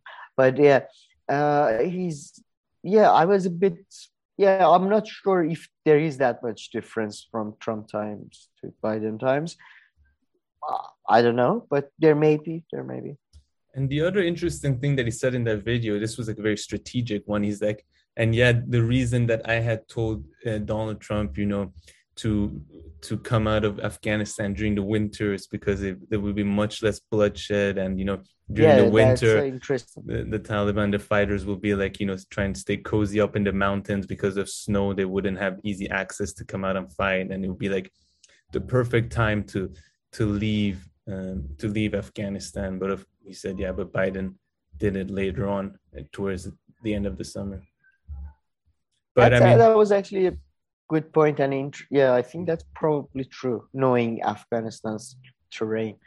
So But final point on this, I mean, for someone who was in the U.S. military and stuff, he was extremely, extremely reasonable. Maybe you don't agree with everything that he says, but I mean, yeah, man, it's especially in the mid-level of military and universities, all that. In mid-level especially, you find a lot of good and rational people. It's just usually idiots, genuine idiots like Colin Powell rise to the top positions because there is that thing. First of all, you don't want to have a military guy that is too independent thinking and all that.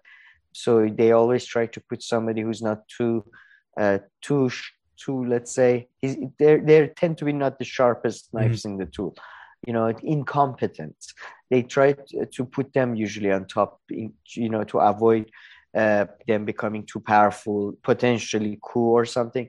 Also, because increasingly it has become a business and a racket, you put the people from your gang, from your mafia. Again, Colin Powell is an example of somebody who failed all the way through to the top of the a State Department, or was he the defense secretary? No, he was the Secretary of Defense, I believe. Yeah, Secretary of Defense. So just failing up and up and up and up and up. Yeah, yeah. Go on. It just reminded me of his chief of staff. I forgot his name. The one who always comes the analysis news. Oh yeah, he points out Colin. He points out Colin Powell being like the one voice of reason, the greatest person in the history of U.S. military, and we got his. He loves his thing was I love it. 90% of his stuff was just dishing out dirt on other people. And then that guy, you know him? He's the chief of staff of this, I don't know, a state secretary or something. And he was an idiot and a fool and an incompetent. It was an interesting character. I forget his name. Bill Biney? No. Bill? No. I forgot the name, but great stuff. I thought it was a good. Aaron Matta found an interesting person to interview. I love the Aaron Matta, but Aaron Matta's angry face is this, and then he went down. What do you base that on? And what's your address? just very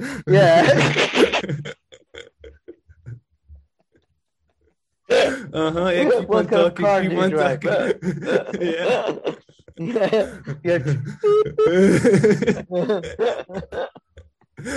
But no, then the interview went smoothly after that, I should say. There weren't too many. It was but I loved his angry face. Was like this a stoic like hero from movies that you're going down. Yeah. But please continue. No, that was all we had on that. Now I'm gonna make a slight change to our sort of programming because I think it makes sense. We're talking about Afghanistan in Middle East. Not much of an update. Iranian nuclear talks restarted, and then there was first some negative news coming out yesterday, some positive news coming out from the French and Iranian sources. So this charade is continuing, and I think it's going to continue for a while, for another month or so. And then they're going to probably have some piecemeal deals or short-term deals or something like that. I doubt anything big will come out of this. So that happened. There was some bombings in Gaza. Israelis bombed Gaza because there were some clashes. So they decided to pretty much like flatten a neighborhood or something. Somebody threw a stone, kill everyone. just the reaction was somewhat, strong. In Kazakhstan, there was it was really strange. Yeah, Kazakhstan, fuel prices went up significantly, and Kazakhstan was considered to be the success story of Central Asia in terms of 100%. avoiding bloody revolutions or ethnic conflicts that tended to happen in those countries. But obviously it was a dictatorship, and one of those comedy dictatorship as well, that the name of Astana, the capital of Kazakhstan, was changed to the name of the dictator. And it's like the Turkmenistan president is the master of that. I believe he changed one of the months of the year to his mom's name. Like, Jesus Christ. Anyways, Uh, I mean, but to be fair, though, he's considered to be one of the more like constructive dictators. The guy in Kazakhstan, I believe, what's his name? I don't know. His dictatorship is very constructive. It's like, his criticism is very constructive. But I believe Oliver Stone even made a documentary about him, and Kazakhstan was like considered to be one of the better ones. But inequality, obviously, and all that, and then this petrol price surge led to a significant clashes. 10 people died from the clashes and all that, and then it escalated even further, and Russian troops were called in. Oh, so really? Kazakhstan called in, and Russian troops arrived, and now just today the president announced the country is back in order, but it's not clear. There are still seems to be some reports of clashes. For example, Al Jazeera reported Kazakh leader tells troops to shoot without warning. It sounds, I think sounds very editorial to me, but probably he said that you should shoot at rioters, not protesters. Probably, I assume, but Al Jazeera is putting it in this way. But there are reports that there is continued. What do you call it? Continued when government continued suppression of the protesters and all that by Russian troops and Kazakh forces. But I would assume even if that does happen, they probably walk back some of the price increases and all that. But for now, it seems the guy is staying in charge. So it's an oil-producing country as well, right? Kazakhstan to a certain extent, or do they have natural gas? Yes, gas. So yes. They removed subsidies mostly or something, I'm guessing, right? Yes, I don't know actually. I don't know if they removed subsidies, but I assume I would assume that's the reason. Because by the way, you had the same thing in Azerbaijan. There has been some unrest because there was the price of bread went up because government subsidies were cut. But in this case, I'm just looking at my note right now. I can't see if the specific reason. But the consequence is the same in any case. However they do it, whether they just hike the prices or whether they remove some government form of sanctions, and not sanctions, subsidies and help. Yes, I mean that's how oil prices are kept low, I believe, in most oil producing countries, right? Like the government foots some of the bill, right? One way or another. Exactly. Just as I'm reading, I'm getting some details. About 2,200 people have been detained. So it seems, and I'm looking, and 18 security forces have been killed, and about 800 have been injured. So it was quite a significant clash, especially for Kazakhstan. But it seems, but the whole Russian troops coming in is quite interesting. Definitely, I was seeing some stories here and there, but I was waiting for you to kind of break down what's going on in Kazakhstan for now. It's not much of a breakdown, I admit, but although I must say, initial overview. I would say that I believe the Prime Minister, if I'm not mistaken, I think if I'm not mistaken, they changed the Prime Minister. Because the dictator that I'm talking about, he actually retired, right? He had the guy who he was his heir apparent take over, but he sort of kept a ceremonial position as father of the nation. So I think maybe the guy who took over instead of him have changed now. So sorry about my lack of clarification in this matter. No worries. What else? Now we have Ethiopia, some more. Yes. Now let's go to some more substantive stuff. Ethiopian war continues. Interestingly, the Tigrayan forces seem to be on a retreat now. Unlike about a month ago, which it seemed that they were almost setting up a siege to the capital of Ethiopia. And interestingly, Abiy Ahmed said that is like has sort of signaled some sort of more reconciliatory sort of tone, and he said we should reconcile and let me reconcile. He basically has called for a truce and called for reconciliation weeks after defeating the rebel groups. But at the same time, you had also airstrikes happening at refugee camps in Eritrea, and which nobody has claimed, but they say Ethiopia is the only one with air power, but I thought Eritrea was on the side of Ethiopia. So the whole thing is very confusing at the moment. But Katie Alper had Rania Khalekon, who was in Ethiopia. And yeah, she had a great, she had a great stories from there. I feel like she was a bit influenced by the place she was, the capital. She was, I mean, it's not that I generally agree. And I think in this case, the central government are the better guys, or the least bad guys or whatever. But I think she was a bit slightly too positive on them.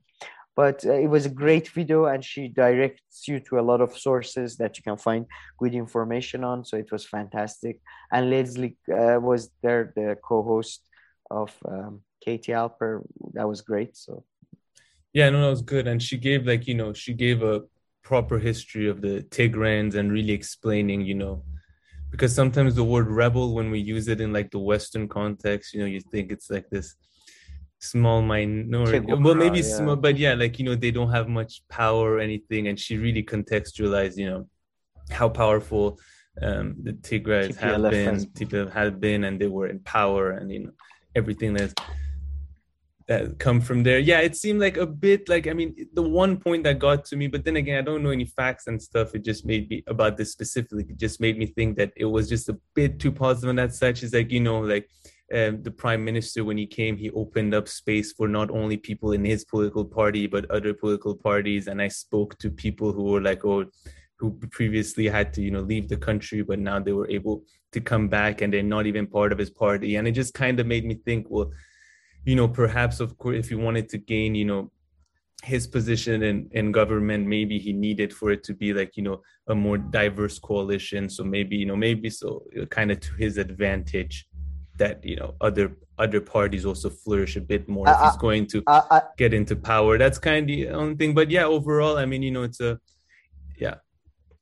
was great. Surprisingly, interview. I think Leslie had the best take when he said that, he was their guy, because he did come out of the coalition that was the party that was the one party rule that was majority dominated by Tigray. He was their guy, and now he's like, it's such an internal conflict among elites, So no, there is, exactly. The rebels are not necessarily the downtrodden here. Yeah.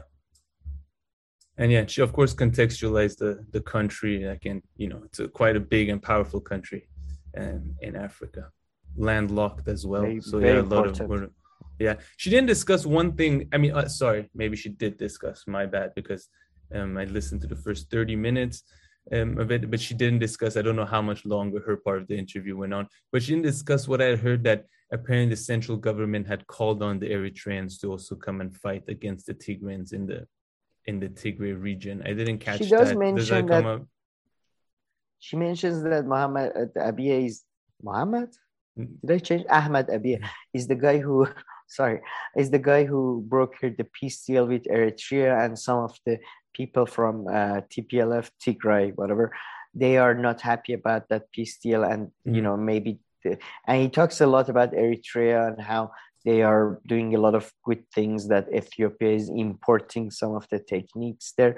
So I think she does mention that the potential relationship with Eritrea, Ahmed Abiy and Eritrea, might be another reason for the war, and their role in the whole thing. There were reports that they are they are fighting on the side of Ethiopian government, but it's not clear, or those reports are not verified. So, but yeah, okay. I Great. must say, I do take issue generally with the thing that,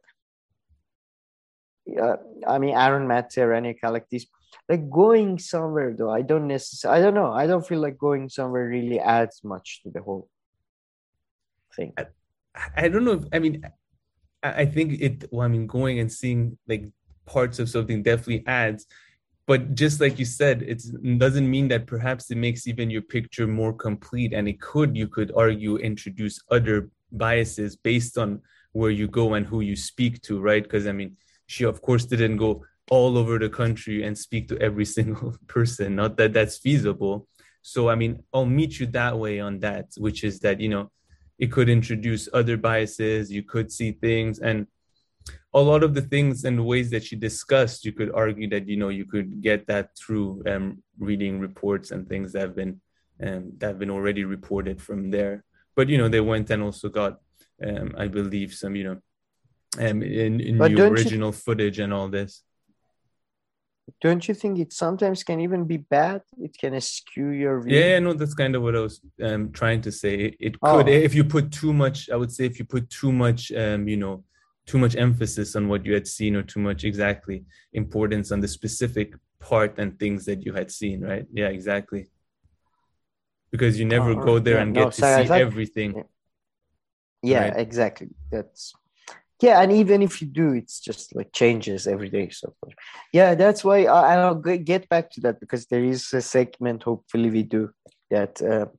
Yeah, I might come back to this matter. All right, Sam. So let's move on to our quick hitters. So as I've told you before, I stole again this name of the segment from my favorite MMA podcast from Showtime. But I think it's a good idea where we go over, some other things that we watched that weren't able to turn into a big story. It's an homage. It's that's better. Exactly. It's an homage. There we go. That's even better. Yeah. Jesus Christ, man. So thank you, Luke Thomas, Brian Campbell, and everybody at Morning Combat. Having said, I'm still waiting for one of our viewers to watch that. I've been dropping the name of this podcast for a year. No one's ever reacted to it in the comment section. Doing a solo advertisement project. Come on. But okay, let's start off with Chris Hedges and Kyle Kalinske. So Chris Hedges went on the Kyle and Crystal and Kalinske and Ball podcast, and they talked about and friends and friends. It's like Yogi Bear. And that podcast, I guess, it had his 1-year anniversary. So congrats on that. Yeah, they started. I remember exactly. They started the new year last year. But yeah, so they talked about Kyle's favorite topic, third party.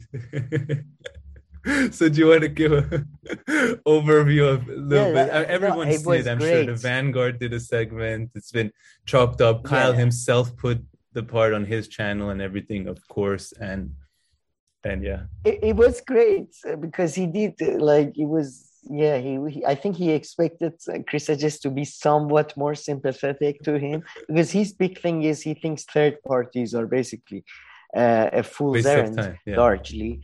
And then the way to do it is the Bernie Sanders tried, the way you take over the party from within type thing.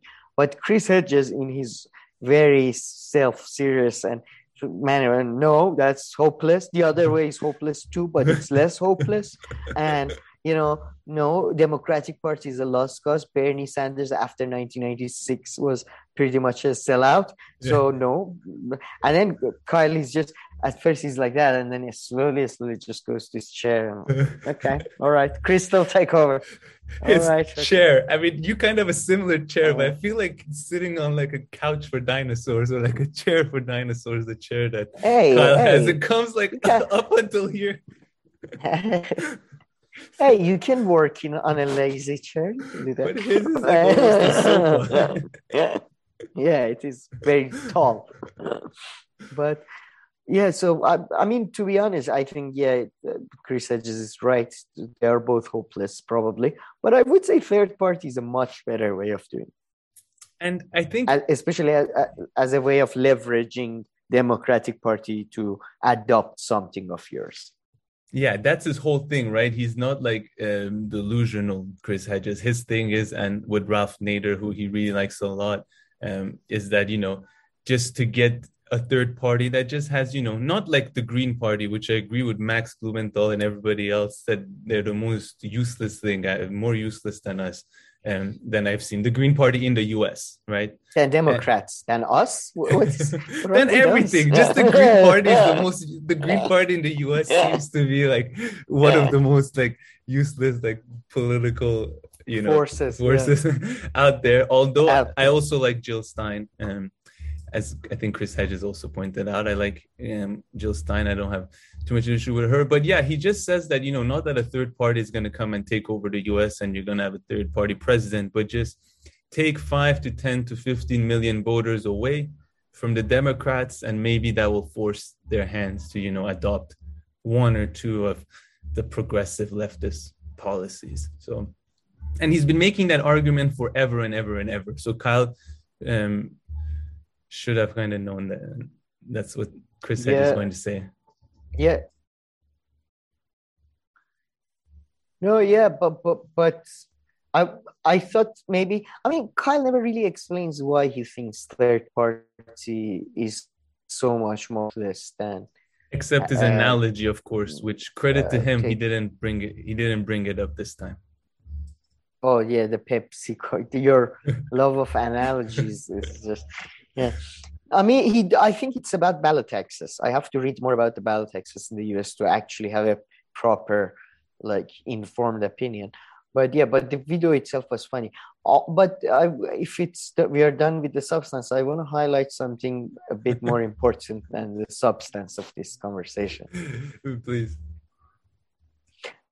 I swear to God, if Chris Hedges brings up his student prisoners one more time, Jesus Christ, every interview, as I told my student prisoners, as my student prisoners are doing right now, as my student, come on, man. I don't want, talk about issues. Stop talking about the student prisoners.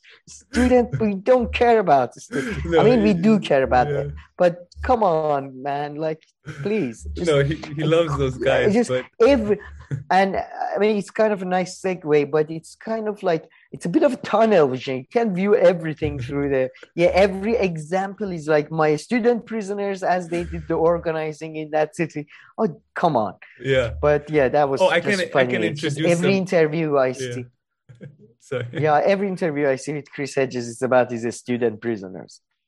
Yeah, I could introduce some substance back into this, because I think one part that he talks about is that his students organized with others who are from Republican or Trumpist around issues. So that's another thing that he was kind of arguing about, is just to form coalition about issues. And other people can do too. Yeah. It's not just he's a student prisoner.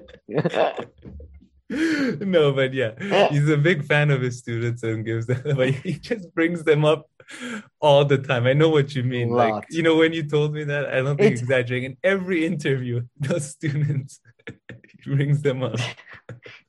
And it's a nice segue, I think, to our next quick hitter, which was about useful idiots. Yeah, so Thomas Frank was, I guess, on Matt Taibbi's one of his last episodes on useful idiots. And those two go really, really well. I think if someone could moderate a conversation between Matt Taibbi and Thomas Frank, because Thomas Frank can a bit go suddenly on a tangent or something at times, and even he himself knows it. So if somebody could keep them on it, they really complement each other well. Sometimes they don't agree, but just in a very constructive way. Thomas Frank and Matt Taibbi are a great duo. I think so too. I think Katie Alper was a perfect third person as well, because sometimes she made jokes that just those two people are too serious to they didn't get it, and they would continue the discussion, and her joke would I would laugh, but they are just and then as I was saying, that's one thing. And then another dynamic that I loved was the same again, Randy Credico and Roger Waters dynamic that Matt Taibbi kept agreeing with Thomas Frank, and then Thomas Frank was like, no, I'm not talking about that, I'm talking about the other elites. And you're like, yes, I agree with you. No, but I'm talking about the other elites, the heights. And no, we are talking about the same people. It was great. It was great fun. It was great substance. And Thomas Frank, like Chris said, just loves like Kansas and views everything through the lens of Kansas. So everything had to do with Kansas. A lot of Kansas talk. I feel I know Kansas now more than my own hometown. I genuinely feel, because of reading Thomas Frank's books and his interviews, I genuinely feel like if I say Kansasian, I'd be like more at home with people from Kansas at this point. Whereabouts in Kansas are you from exactly? Okay, yeah. Nice neighborhood. Nice neighborhood. Great neighborhood. I heard the about social mobility in that neighborhood, but now it's gone. It's gone. Thomas told me about your town. He said, representative is not good. Is that true? Is he? No. Yeah. Everything to do. But it was lovely. Yeah, it was a really, really substantive, fantastic interview about media and all that. So. Yeah, it was great stuff. And Thomas Frank said he's putting out an audiobook version of his book, What's the Matter with Kansas? Listen, liberal. Oh, no. I thought he said, What's the Matter with Kansas? That's the name. That's the title of the book, right? Yeah. So he said, I've never done... No, that's what I got. I think he said, never done an audiobook of it, and I just recorded it. It's going to come out in the new year. Yeah. And... Yeah. My favorite book of his is Conquest of the Cool. I love if he does it. Like if he does it as well, that would be great. Because he's good at like engaging voice, I feel, presentation skills. No, definitely agree with you there. And one thing that I got out of there that was interesting that they talked about, which is like this trap that Democrats and experts fall all the time when it comes into arguments. So they say like, it can be an issue. So they give like a very like, typical issue, which is like, we should not only teach like, the way that we teach biology in the schools, but we should cover all theories that are out there about like, evolution and biology and all this. And he's like, experts and the Democrats always fall into this trap where they'll bring an expert and they'll put like expert against like, X or Y parent or someone who isn't an expert. And the expert will win. Who's much more sympathetic. Yeah. Much more sympathetic than an expert. Yeah. And the expert might win the argument, quote unquote, like on the points itself. But the way that it will come off, it will just make the other side. They lose the audience. Yeah, exactly. Lose the audience and make the other side even, hate you and your arguments and everything more because, you say, oh, I'm the expert, this and that. And what do you know? And all this. So that was really interesting. But yeah, there was a lot of great stuff in there. That actually was I do think Matt Taibbi in general and Mr. Thomas Frank and the left in general does idolize the average man too much. I am more of a mind that those type of people you should crush them, like completely crush. But that's not constructive. Like, if you want to be constructive, though, if you want to achieve whatever goal or objective that you want, it might not necessarily be the most construct. It's like, when you get into an argument with someone, I sometimes try to be like, yes, I agree with this and that you're saying, and yes, I get what you're coming from, and try to like show that you're not hostile to the person as much as possible, and not that you think you necessarily know better about everything and anything in the world, but just be like, this and that I've heard this way and things like that. So if you want to be constructive in that way, I would say. Yeah, I know you're right there, but I think, in terms of discussion and debate, you are and they are 100% right. But if you're a government authority, like I don't think this is like, I know it's very unpopular to say parents shouldn't have input in the children's education, but I do think that's probably a good idea. Like, you know what I mean? Like I meant it in more because they talk about education as well. But you're right. When you are doing the discussion and all that, it's more productive to be not try to destroy somebody, try to discuss something and get to a point. But I'm not I feel like there is too much I feel like, for example, regarding education, it should be very well regulated and all that.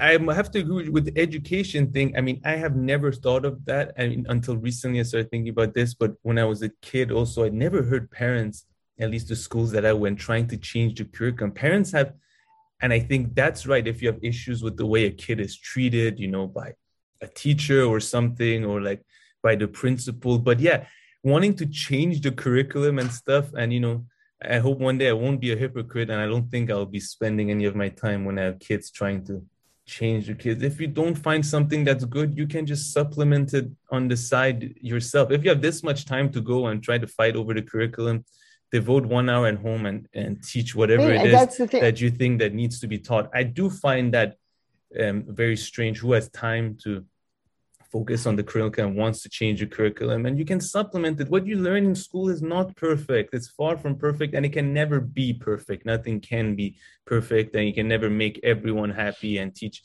everything that's useful to this kid and that one.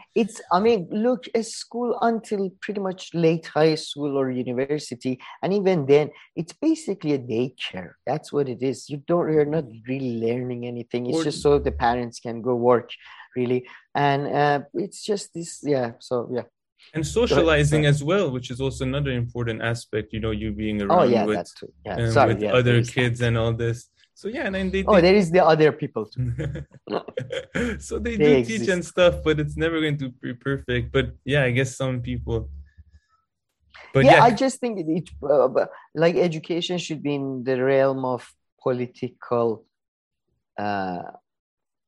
You should vote. When you vote and you elect your leaders, then they should set up the education system. This sort of doing it community-based, in my view, is a very dangerous idea, and allowing parents to, I don't know. Education system with curriculum is different. That I can see, if you're like, hey, listen, why is there no extracurricular activities in this school? Or, why are you giving this many hours? Why are you keeping there? Why isn't there like this in the school? That's different. But curriculum specifically, that I find like, something that's just getting involved in it is probably a waste of time almost. I mean, definitely agree with that. And people aren't brainwashed in that way, I would say. All over the world, kids are exposed to, religious things and stuff. And it's not like, they become religious or X, Y, and Z because of just that they heard in school. It's not. That's the thing. It's not just because of a school. It's because of community, and a school usually reflects that community. So Anyways, so that was my slight point of disagreement with them. I feel like sometimes they idolize the average man too much. I feel, but But maybe they would just say, just to wrap this up, but maybe they would also say like, we don't also agree that, parents should have a say in the kids' curriculum, but maybe it's just not the best political move to come and tell the parents, hey, you don't get a say, and it's none of your business what's taught to kids, Sure, that I agree with. That definitely I agree with. It's not if you're trying to get elected like somebody in Virginia, for example. Maybe you should try avoiding saying that. But let's move on. Let's continue. All right. So, and now for the new year, I suppose Katie Alper had Jamie Pecon, the former sort of producer / co-host of Majority Report. And she was always the one who was the super lefty there. So she was great. I really liked her. They spoke for a couple of hours, an hour and a bit. And she's doing a lot of new podcasts and shows. So check those out. It was quite interesting. I really enjoyed it. I think they should do a show together. I don't understand why the Jamie Peck lady, she seemed fantastic. She should do more shows. I've never really seen her much. I never watched really Majority Report. Yeah, exactly. Or anything, I had heard her voice sometime on the Majority Report stuff. So that was great. And then we had that fantastic poll that you showed me. So maybe we should discuss that. Oh yeah, but wait, you It skipped the was the story, I best poll think. I've You don't seen. want to do Caleb Maupin first on Primo Radical? Oh, I thought we were gonna do that after, but I mean, whichever you prefer. no, only because then we have two breaking point story. That's the only reason I said that. Oh, all right. Okay. Good. Good. No. All right. So I don't know if you had time to check out this video. I think I sent you a video, Caleb Maupin. This video was suggested to me on YouTube, and I was just like, because I like the Primo Radical guy, even though he doesn't put any effort into it seems his like in presentation and all that. It seems so like late 80s, early 90s neon. Everything is Yeah. it's like his show is like produced by Tron producers. Yeah, I was gonna say, I don't know if you Tron. ever saw. Yeah. It's really odd. But Caleb Maupin was there, and this guy, man, I was like, where do I know this guy from? So I clicked, watched the video, and then I Googled him. First of all, I let you talk about the fact that what the fuck is he saying in this video? It's just nonsense, just bullshit, generalized. Now maybe others understand. I don't understand, but maybe that has to do. I didn't understand a lot of it because he literally connected everything and anything together. I found everything in that video, but he made one point that I understood and I agree with, but that's the only one I understood, to be honest. His main thing is that he's written a book about it, that it's like there are people on YouTube that are financially incentivized to be centrists but pretend to be leftists, and but no, what a surprise.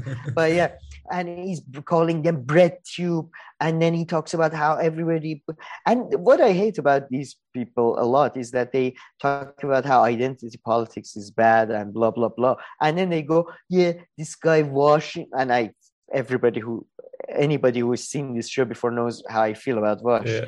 Just disgusting. But these guys sitting in their Beverly Hills houses and doing these things that are very bad, that they make videos and they shouldn't be making money. His dad was a blah, his mom was a blah, and then the other person, Emma Vigeland's parents, were lawyers. Ooh, it's just, and then talking, exactly. Nowadays, young people are looking for ideology, but left is not. It's just connecting, as you say, like everything to anything, and explanation for everything is in just complete nonsense. This video with Primo Radical. And then I remember when I Googled him, I remembered where I know him from. This idiot had come to Iran, and he made some videos about Iran. He came to Iran, and then he made videos about, I went to Iran and I saw a country that has broken free from capitalism. And, country... No, I swear to God, it's broken away from Western capitalism and has forged a new path. What the fuck are you talking about? I think Iranians may have played a prank on him. They may have just put him in a car as soon as he, we have broken away from, have you got dollars? Give us the dollars. Don't mean anything in our country. Our friend here will burn them all. He'll burn them all. Just give it to me. Just give it to me. It's nonsense. And I saw a nation rebirthing in the water pump. I just went Farsi. I got so angry. I went full Persian. It was so. And by the way, the only reason I brought him up, and just. Guys, I was looking at YouTube, and this is one of my New Year's resolutions. And there are free lectures by Noam Chomsky. There's Brian Maggie interviewing these like amazing philosophers and researchers and stuff. And I was like, what the fuck am I doing? Why am I watching this? What is this? Why am I wasting my life with this? So I was just like, fucking hell. I'm gonna try to be a bit more curated about my online content consumption, just fun and educational stuff. That's funny that you said that. And you know who I've been really into, these political philosophy lectures by, let me just get his name. Michael Sugru. Michael Sugru. I'm Yeah, gonna, I'm gonna, by the way, include the link. Fingers crossed, I'm gonna remember. If someone else sees and I haven't, just ask. I'm gonna include the link to the Primo Radical video so others can see. You know, this is our take. This is my take that I found that he just connected everything to anything, and I had a really hard time understanding everything that he was saying. But yeah, there's some great stuff out there. And yeah, not that this Michael Surgu guy that I just mentioned, everything I say agree with, but he has been really enjoying listening to his political philosophy lectures. Yeah, there is so much great content that is like at fucking like PhD level content, you know. I mean, forget about books that you have to read. So I get that that's difficult, but like, you know, so yeah, I'm gonna stop doing this, yeah, interviews with like really, it's kind of like, you know, Crystal Kyle and Balls and friends and enemies and all the rest sort of situation. Like, what is this? You're interviewing somebody who has like 3 followers in Japan and has no education, and what his contribution has been shit talking for like 10 minutes. Well, what does it say about Or, us then, Sam? Should people forget about us, or do we at least try to bring some source of entertainment? That's my response to that. That's my excuse. Do you remember my joke about attention? The pun I made? I said you pay attention, then attention. I mean, this level of comedy is not just, does not happen naturally, and usually is not for free, but we are giving it away. Because in Iran, we have separated from capitalism. We are forging a new That's the path. funniest thing. If he said that, that is the funniest thing I have ever heard. It is. But I think he said Western capitalism, I think. So maybe he meant like our Eastern capitalism is so much better. I don't know. From what I've seen, it's literally the same thing. But then again, I've seen that in Adriskin. He was an activist, and I, among all the other groups that I have generalized in my, I've said I hate philosophers, I hate laws, and I don't, any group, of course, I don't hate all of them. But he's activist, and activists are generally very... Okay, joking. So that's gonna get us in some more trouble. But I'll say one thing that Caleb he said. I don't know. Yeah, he said that, which I agree with and I understood, which is he said that, you know, rich people or people who are richer and middle class and above, they have a significantly easier life, which couldn't agree more, and it is 100% true. So I got that out of it. But no, but yeah, but that's like, I know. I mean, that's why the word rich was richer was anyway. But he keeps talking about corporal punishment. He said because he said that. Okay, he said that. What's going on in America? He said some places in America there's corporal punishment, and you know, these kids living in these expensive and good areas, they don't know about that. Yeah. The way he was describing America was like a hellscape from like a John Carpenter movie, like Escape from LA or something. Like, what's going? Yeah, there is corporal punishment. Kids are like killing, eating it. There is cannibalistic gangs going around. What is going on? Chill out, man. But that school seems to have changed so much too. But then maybe that is how the U.S. is. I don't know. I've never only been parts of the U.S. But then he said in these richer areas, it's so widespread. But this was my favorite. Hold on. He's like, in these richer areas, kids probably don't even have to call their teachers Mr. and Miss. They probably don't even need to ask permission to go to the bathroom. Schools seem to have really changed since we graduated like 15 years ago. 12, no, I know people who are in the schools in America. I don't know. It's just so weird the way he talks. Like, yeah, exactly. He's just... The bathroom one was funny though. He's like, don't even have to ask permission to go to the bathroom. I have to think twice before sending my kids to school if any of these things are true. To be fair, schooling is the way. To be fair, the bathroom is the one thing actually you shouldn't be asked for, because it's sort of a natural. Well, I mean, you can ask. Being denied is different, but you don't want people just walking in. Yeah, being denied. That would be crazy. No, that would be distracting. But I would say as a sort of like a Tommy Wiseau movie, you know, as a sort of a car crash or a burning garbage stuff. It's fun to watch because he's very intense. We have to come. We are still all learning. All the working class is learning. We all have to learn and get better, and then we can go and do things. So, it was quite fun to watch. But substantively, what the hell? And let's watch some good lectures from now. Plus us.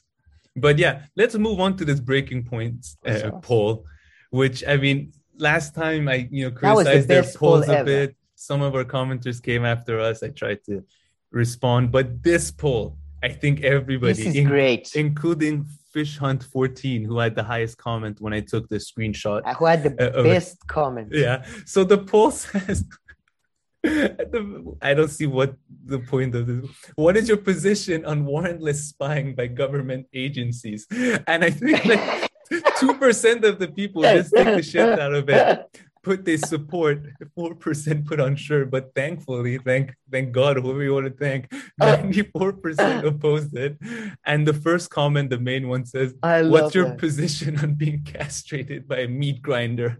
No thanks. I mean, I find that's better. That's a better poll. That's actually, there may be somebody with a fetish or something that might, it's like covers 3% of population. Well, I love nobody does the proofreading or editorial or anything in this organization or whatever business. I feel like these warrantless. Who's even the people who are doing the warrantless, tapping. They have a different theory for their warrants. They say I don't know, the authority resides in the president or whatever, executive unitary theory or whatever. But this is what do you support? Do you support bad guys or good guys? Bad guys? I don't know. But then again, I feel like breaking points, their polls get so many clicks. This one had 121,000 votes. I mean, soon they're just going to put a question mark. Yeah, but I mean, they all get soon they can just write hi. And 500,000 hi or bye. Yeah. 500,000 people will vote on this poll. Oh, it's are you in favor of illegal intervention or not? Well, not, of course, illegal, no. But maybe if they put the poll to some, I don't know, generals or something, or I don't know, some CIA people would be more interested. Breaking point, they get really on my nerves, especially because they do that weird editing and, they keep talking about, anyways, they keep, they're doing that editing that they leave a couple of seconds of the segments that are behind the paywall to sort of, they are trying to tease something. Yeah. Never. That's why I will never subscribe to them because it feels just such a dickish move. Yeah. I see the technique. It's a communication technique, but it gets annoying when it's done every single time. But this is not the type of content this is not a fucking TV show that you have to leave a cliffhanger. You know what I mean? It's true. But we're proud subscribers of Useful Idiots, so that's good. And even without Matt Taibina, with Aaron, still going to be some good stuff. I hope it should be. The first episode was good. Useful Idiots. The first was good. Let's move on to this other breaking point story, which at least I found more interesting, which is about Peyton. More substance. Yeah, his name's Peyton, the actor. Patton Oswalt. Patton. Okay, so his name is Patton. Patton Oswalt. And so I just listened to the segment. I didn't read his Instagram post or anything, but apparently he apologized for posting a recent picture, I guess he took with Dave Chappelle. Did he also apologize for being friends with him? Or did he just mention I've been friends with him for 34 years? He apologized for hurting people. I don't know how anyone can get hurt from a picture of anybody, unless it's a paper cut we are talking about, when you're handling the picture. But people apparently felt hurt. And it was so sad to see somebody who I really like, Patton Oswalt, and another person I really like, Dave Chappelle. And Patton Oswalt, in my mind, somewhat got diminished because it's so sad. Why are you throwing it felt like you shouldn't apologize, man. It was your friend. You took a picture. like they are the ones that should apologize, if anything, for like being such. And you didn't dicks, take a basically. picture with like an with like Hitler. Yeah, governmental official in charge of a State Department or something. Yeah. And man, but It like was people really expose sad. themselves too much to others and their opinions, man. You're a well-off guy. Shield yourself a bit if you succumb to peer pressure in this way. I mean, for your own good, just talk to your family Yeah. and like some of your close friends and ignore. stay away from others. It's for your own good. Definitely agree. Just ignore and go. Yeah, just do whatever. Because look, that's what pretty much what Dave Chappelle does. Not always, sometimes, and it works. And others are allowed to give their opinion and stuff. Hey, maybe they tell you apologize yourself. Just ignore it. Just like it's insane.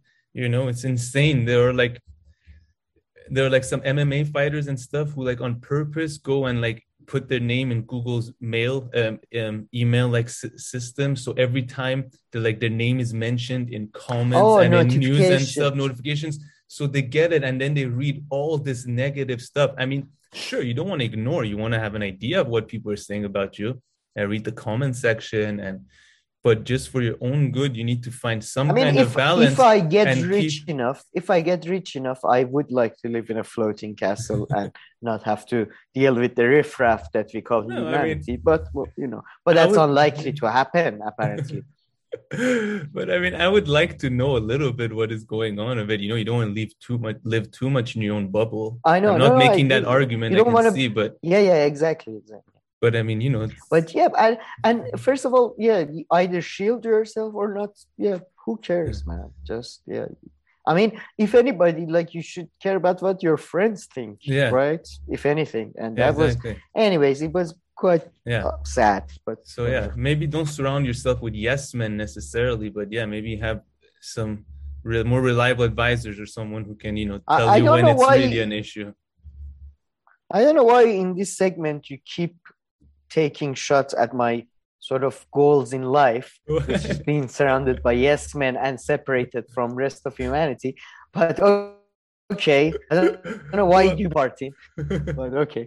Well, as people can see, Sam and I clash on quite a few things, but we managed to remain friends and on good terms. This is Brawl. This is the Brawl part of the segment. But okay, let's wrap it up with a feisty Bernie Sanders. So I'm going to put the picture on the screen, and I got this from Instagram for People for Bernie. So in 1978, a local Vermont newspaper asked folks to share their New Year's resolution. This was Bernie's, and as people can see, he went for it. He said he was in his 20s. Remember, he was in his 20s probably then. Right? If I'm not mistaken. Maybe 30. No, 1978. That would only be 50 years ago. Yeah, you're right. 52. Yeah, so you're right. He's in the late 20s. In his early 30s. Yeah. I think he's looking good. So pretty much it says in 1978, as in other years. I like that, as in other years. So he's not making this year seem particularly bad or anything like that. I like that. I have made the same wish to Santa Claus since I was 7, and he has refused to bring about social inequality. Santa, I have made the same request. It's too funny. I hope to be able to play some role in making working people aware that the present day reality of poverty, wage slavery, and mind-destroying media and schools is simply not the only reality, but simply a pathetic presentation brought to us by a handful of power-hungry individuals who own and control our economy. And as you can see, the media was also bad back in the day. So if I get into an argument with Matt Taibbi, I might pull out this post from Bernie Sanders as my evidence that there was no good old day with the media. A and final exhibition. My one and only point to go against all the research and book you have done is that Bernie Sanders back then called the media shit. So you see, it's always been shit. No, I love, Bernie Sanders old videos and old comments and all that is just awesome because first of all, back then he was like completely out of like the circles of power and all that, Yeah. and just everybody's like looking at him mad. And I told you there is this amazing video of him interviewing children. Oh, and oh my God, there's one I didn't, I think, tell you about this, where he talks to children about drugs. Like I think he's talking about cocaine or something, and they're like 9. And he's like, guys, have you heard about cocaine? And they're like, no. And he's like, this thing and the kids, it's just, he's so serious, man. He's talking to, this drug that has been created and it's illegally, you can take it. And some people do that. It's very bad. And they okay, and the money is being used to funnel to go to death squads in Central America, and this is what is happening. It's just Jesus Christ, man, calm down.